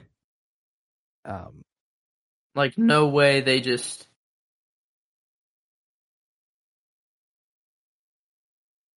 Unless you escape, or you're put back in court, and then they're like, no, you're still guilty under the new... Yeah, that was my other thing, is that maybe they've just always extended the sentences. But then why the word getting out is what killed the whole floor. They killed the whole floor because the word got out that a guy was accidentally put from one. Maybe it's as simple as... Wait a minute. They killed everyone on 2. Yeah. No, he was from 4 originally. Was on 2 the next day. They killed everyone on 2. Yeah. No, yeah. My thing is that, like, maybe it's as simple as this prison is filled with a lot of decent people who get told when they get recycled, if you tell anybody, we're going to kill you and we're going to kill everybody on your floor. So nobody goes and tells anybody. And this dude went, fuck it. Hey guys, I'm from floor 4. I think that's why Melshi is so, like, it doesn't fucking matter. You're in here forever. Maybe, yeah. Maybe Melshi's already been rotated. Okay, I could see that. I could see that for sure. Be a lot of honor system, but I don't mind it. That's great. I mean... It's literally the only way we can explain it right now, though. The punishment is you die along with everyone on the floor. How do they know, though? How would they know what? How do they know if they told? If say Melshi were just to drop the bomb, are they listening? Oh yeah, maybe so. Maybe so. But maybe it was just like it was so outrageous to everybody that like it caused them to not stop talking about it, and they like let's be real, if that information gets out, 100 men, a lot of them are going to freak out. Yeah. You know, like not like keep their composure and be like, oh shit, we got to play this smart. No, like someone's going to go, hey man, what the fuck? And like add a guard the next time they see a guard. Damn. Oh shit. But this leads us to the best part of the episode as they exit to make their way to their bunks for the night. Cassian asks Kino one last time, how many guards are on each level? And he responds immediately, never more than 12. Is that the best line? I have this scene. You know, this is my favorite scene. I think that probably includes it well enough. I think the line, it's not the line itself here, no more than 12. You It's know, the that the line context itself, of the line. it's like the oh, okay, he's in. You know, he's like, all right, fuck it. And Yep. bro, when he said never more than 12, I was fucking skiing in episode 6. Let's go. You know, like I was fucking hype. Like those that guards shit, are getting it. yeah. They like the boots. I feel like the boots are going to be weapons. They're going to be used as stomping and just blunt force weapons in this raid. I guess. Oh, they got fucking tools. They're all gonna take their fucking wrench and just whop and oh, those guards are getting it, dude. Yeah, They're fucked. They're fucked. fucked. And they're strong too. Like all built up. You That's got all them they working- do all You got day. them working Fuck. out all fucking day for 12 hours, bro. They're fucking huge by now. Their little remotes just aren't gonna work. They're gonna be like, "Oh yeah, you think you have all these weapons, you can fight me?" Beep. It's fucking Thanos. And they're gonna be like, and they're gonna start crying. You're gonna be like, okay. Yes. Ah. Yes. Satisfactory fascist sob. Love when a fascist sobs. Love when they're sad. Can't help but feel happy in my heart whenever a fascist is upset. But it was another fucking banger, man. Like, this show just continues to be fucking incredible. Like, I don't even know. Every episode I continue to question, well, shit.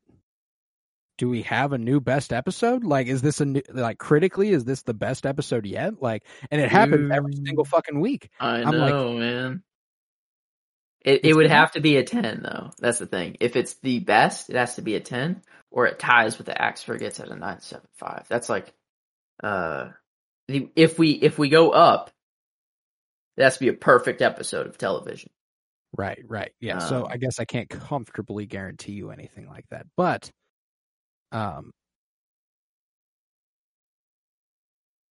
it's the night before episode, dude. It is. Look at that. Like, the Axe Forgets episode 5, the night before the freaking big shebang. The big shebang. The shebang big. Yeah, no. I struggle to think of a place where this falls rating wise, because enjoyment wise, I'm at a 10. I was glued to the screen the whole time. I told you this episode gave me an anxiety attack at one point, and if I'm that emotionally in, the show is that effective, it did exactly what it was supposed to. Maybe not supposed to. I don't think its goal was to give me an anxiety attack, but it did. And frankly, I respect the shit out of that. Respect Andor. Yeah, that is insane. I mean, whoever is the person who came up with these methods of torture, I hope you sleep well at night knowing that you have just caused new fears and nightmares across the world. Nightmare I never thought of the floor. Like the floor is lava. That's always like a thing you think of as a kid in a game you play. But like the floor is electric. It's normal sometimes, but it can kill you at other times. Yeah, just at any time. That you're just touching it. Like it. Oh, okay. Oh, and you can hear the death screams of children, and it can cause you to go insane, because that's a thing.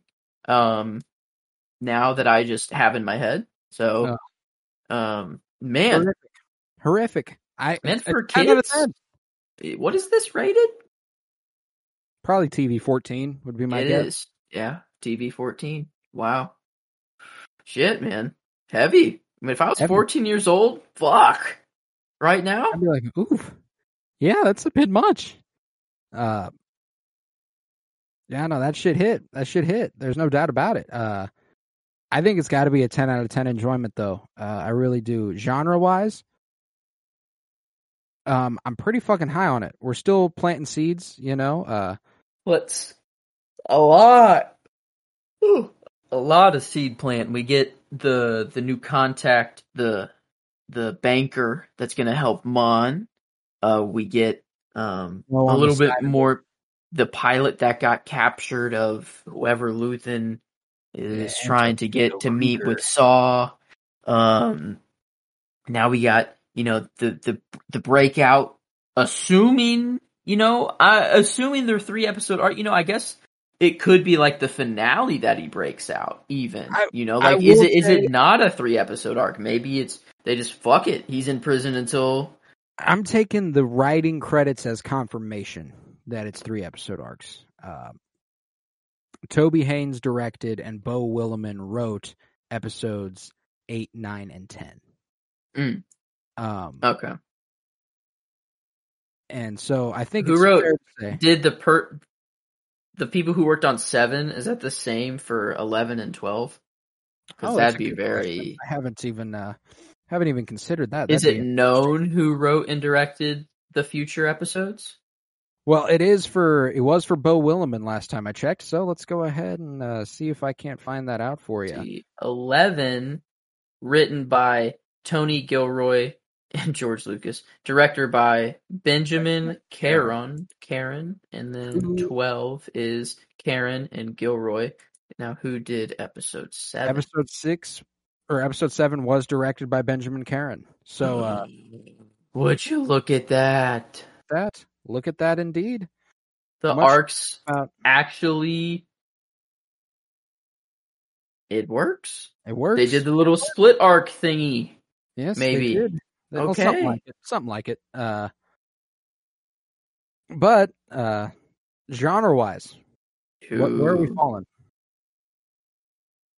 Fuck. Okay. Spy? Like the prison aspect adds like such a nice aspect to that. Like of the thriller, like spy just aspect of the show. And every like Vel and Mon and all of them is still adding to it a lot. I think where it kind of lacked would be kind of like the Star Wars side, the fantasy side. This felt the most human episode. I guess you could say. Harrowing. It was horrifying. All right, I dig that. Then I would strength of the episode alone does enhance that, though. I would say. It's not much. Like the fantasy drop off is not like it's like a 7 because I think there's like a weight to the spy thriller Star Wars thing with this show. Like it's like 90% thriller and like 10% that space fantasy thing that we need to be considering. But like I mean, and I'm still at like 9, 2, 5, 9. Yeah, 5 even. My gut was 9.5, but I could definitely see it going down to 9.25. I think 9.25 is fair. I mean that's okay. That's better than the season premiere, but not quite the episode 2. No. I mean, like I think it goes to show that this episode was so good even without the fantasy. Mm-hmm. That maybe it doesn't hurt. Maybe that doesn't hurt it. It strengthens it. Like even more. I see you. So I could. Does it hurt it?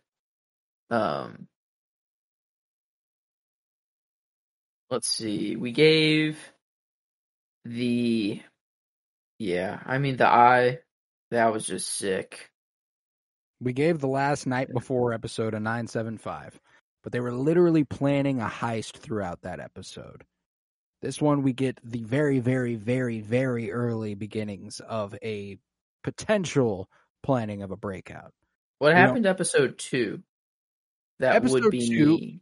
We got a rat in that episode. Someone was ratting on them to the Empire. Luthen was coming to him, finally pulling up and stuff. We got a little bit more Marva in that one. But like the crux of that episode was Bix and Cassian trying to get Cassian basically the fuck out of there. Trying to keep him low key, trying to keep him. So do you think this episode reaches that level? Or does it Because is it that level, or does it just have that little bit below? I think it's at least that level, frankly. So then 9.5 would be the floor. Then I'm comfortable going 9.5. Okay. I like that as well. Okay. Critically? 9.75. As good as we were willing to go without giving it a 10. That's true. Because this episode was fucking nuts. And that's what it averages it out to, is a 9.75, which ties it 3 ways with episodes 9, with episodes 5 and 7. 5, 7, and 9. 3, 5, and 9. 3. Oh, average. Yes. I was looking at genre for a little bit. Yes. Thank you. 3, 5, and 9. Yes. I'm too zoomed in. I can't see everything all at once. Oh, no. Yeah, you're all having good. to scroll back and forth. There we are. And those are all tied for second place behind BI. There we go. Episode 6. So a 9.75, another 98% this week. Just the show just keeps hitting on a level that's absurd.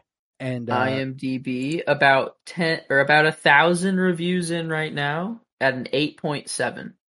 All right, with 1,000 in, so we're a little kinder to it than that, but I think we're right. I truly do. I think it's just I think we're watching some of the best television I could have ever asked for, and it just also happens to be Star Wars, and that makes it just all the better. And this episode was just fucking amazing. But we're feasting. This has picked up the House of the Dragon pit hole. Yes. Like this has filled it very nicely. I've filled that void within me. But you got any last thoughts before we head into the final 3 episodes of Andor? I guess I just want to throw the prediction that next episode we will get the part going into the Death Star somehow, or showing that, and we'll get like a shot of it somehow. Gotcha. I just want to throw that in there just in case it happens. Also want to throw out the possibility that they are building nothing, and that it is just a perpetual nothing cycle that they are doing. Do you think Kino Loy makes it out? Ooh, who lives and who dies in the escape? That's a very good question. Who lives, who dies, who tells your story? Lives, obviously Cassian and Melshi. Who else is getting out of there? I'd say that's it. Fuck. No, dude. Okay, who's dying for sure? Kino Loy. I have no doubt. That man's dead. Yeah. Kino Loy is dying. Sadly, I think Taga's gonna die. I think the only other guy I could see making it out is Jembach. But Zal, Ham, they're fucked. I think the dude he's like planning with, I think he'll make it out. I think it'll be those 3. What's that guy's name? Do we know? I don't think they gave him a name this week. Got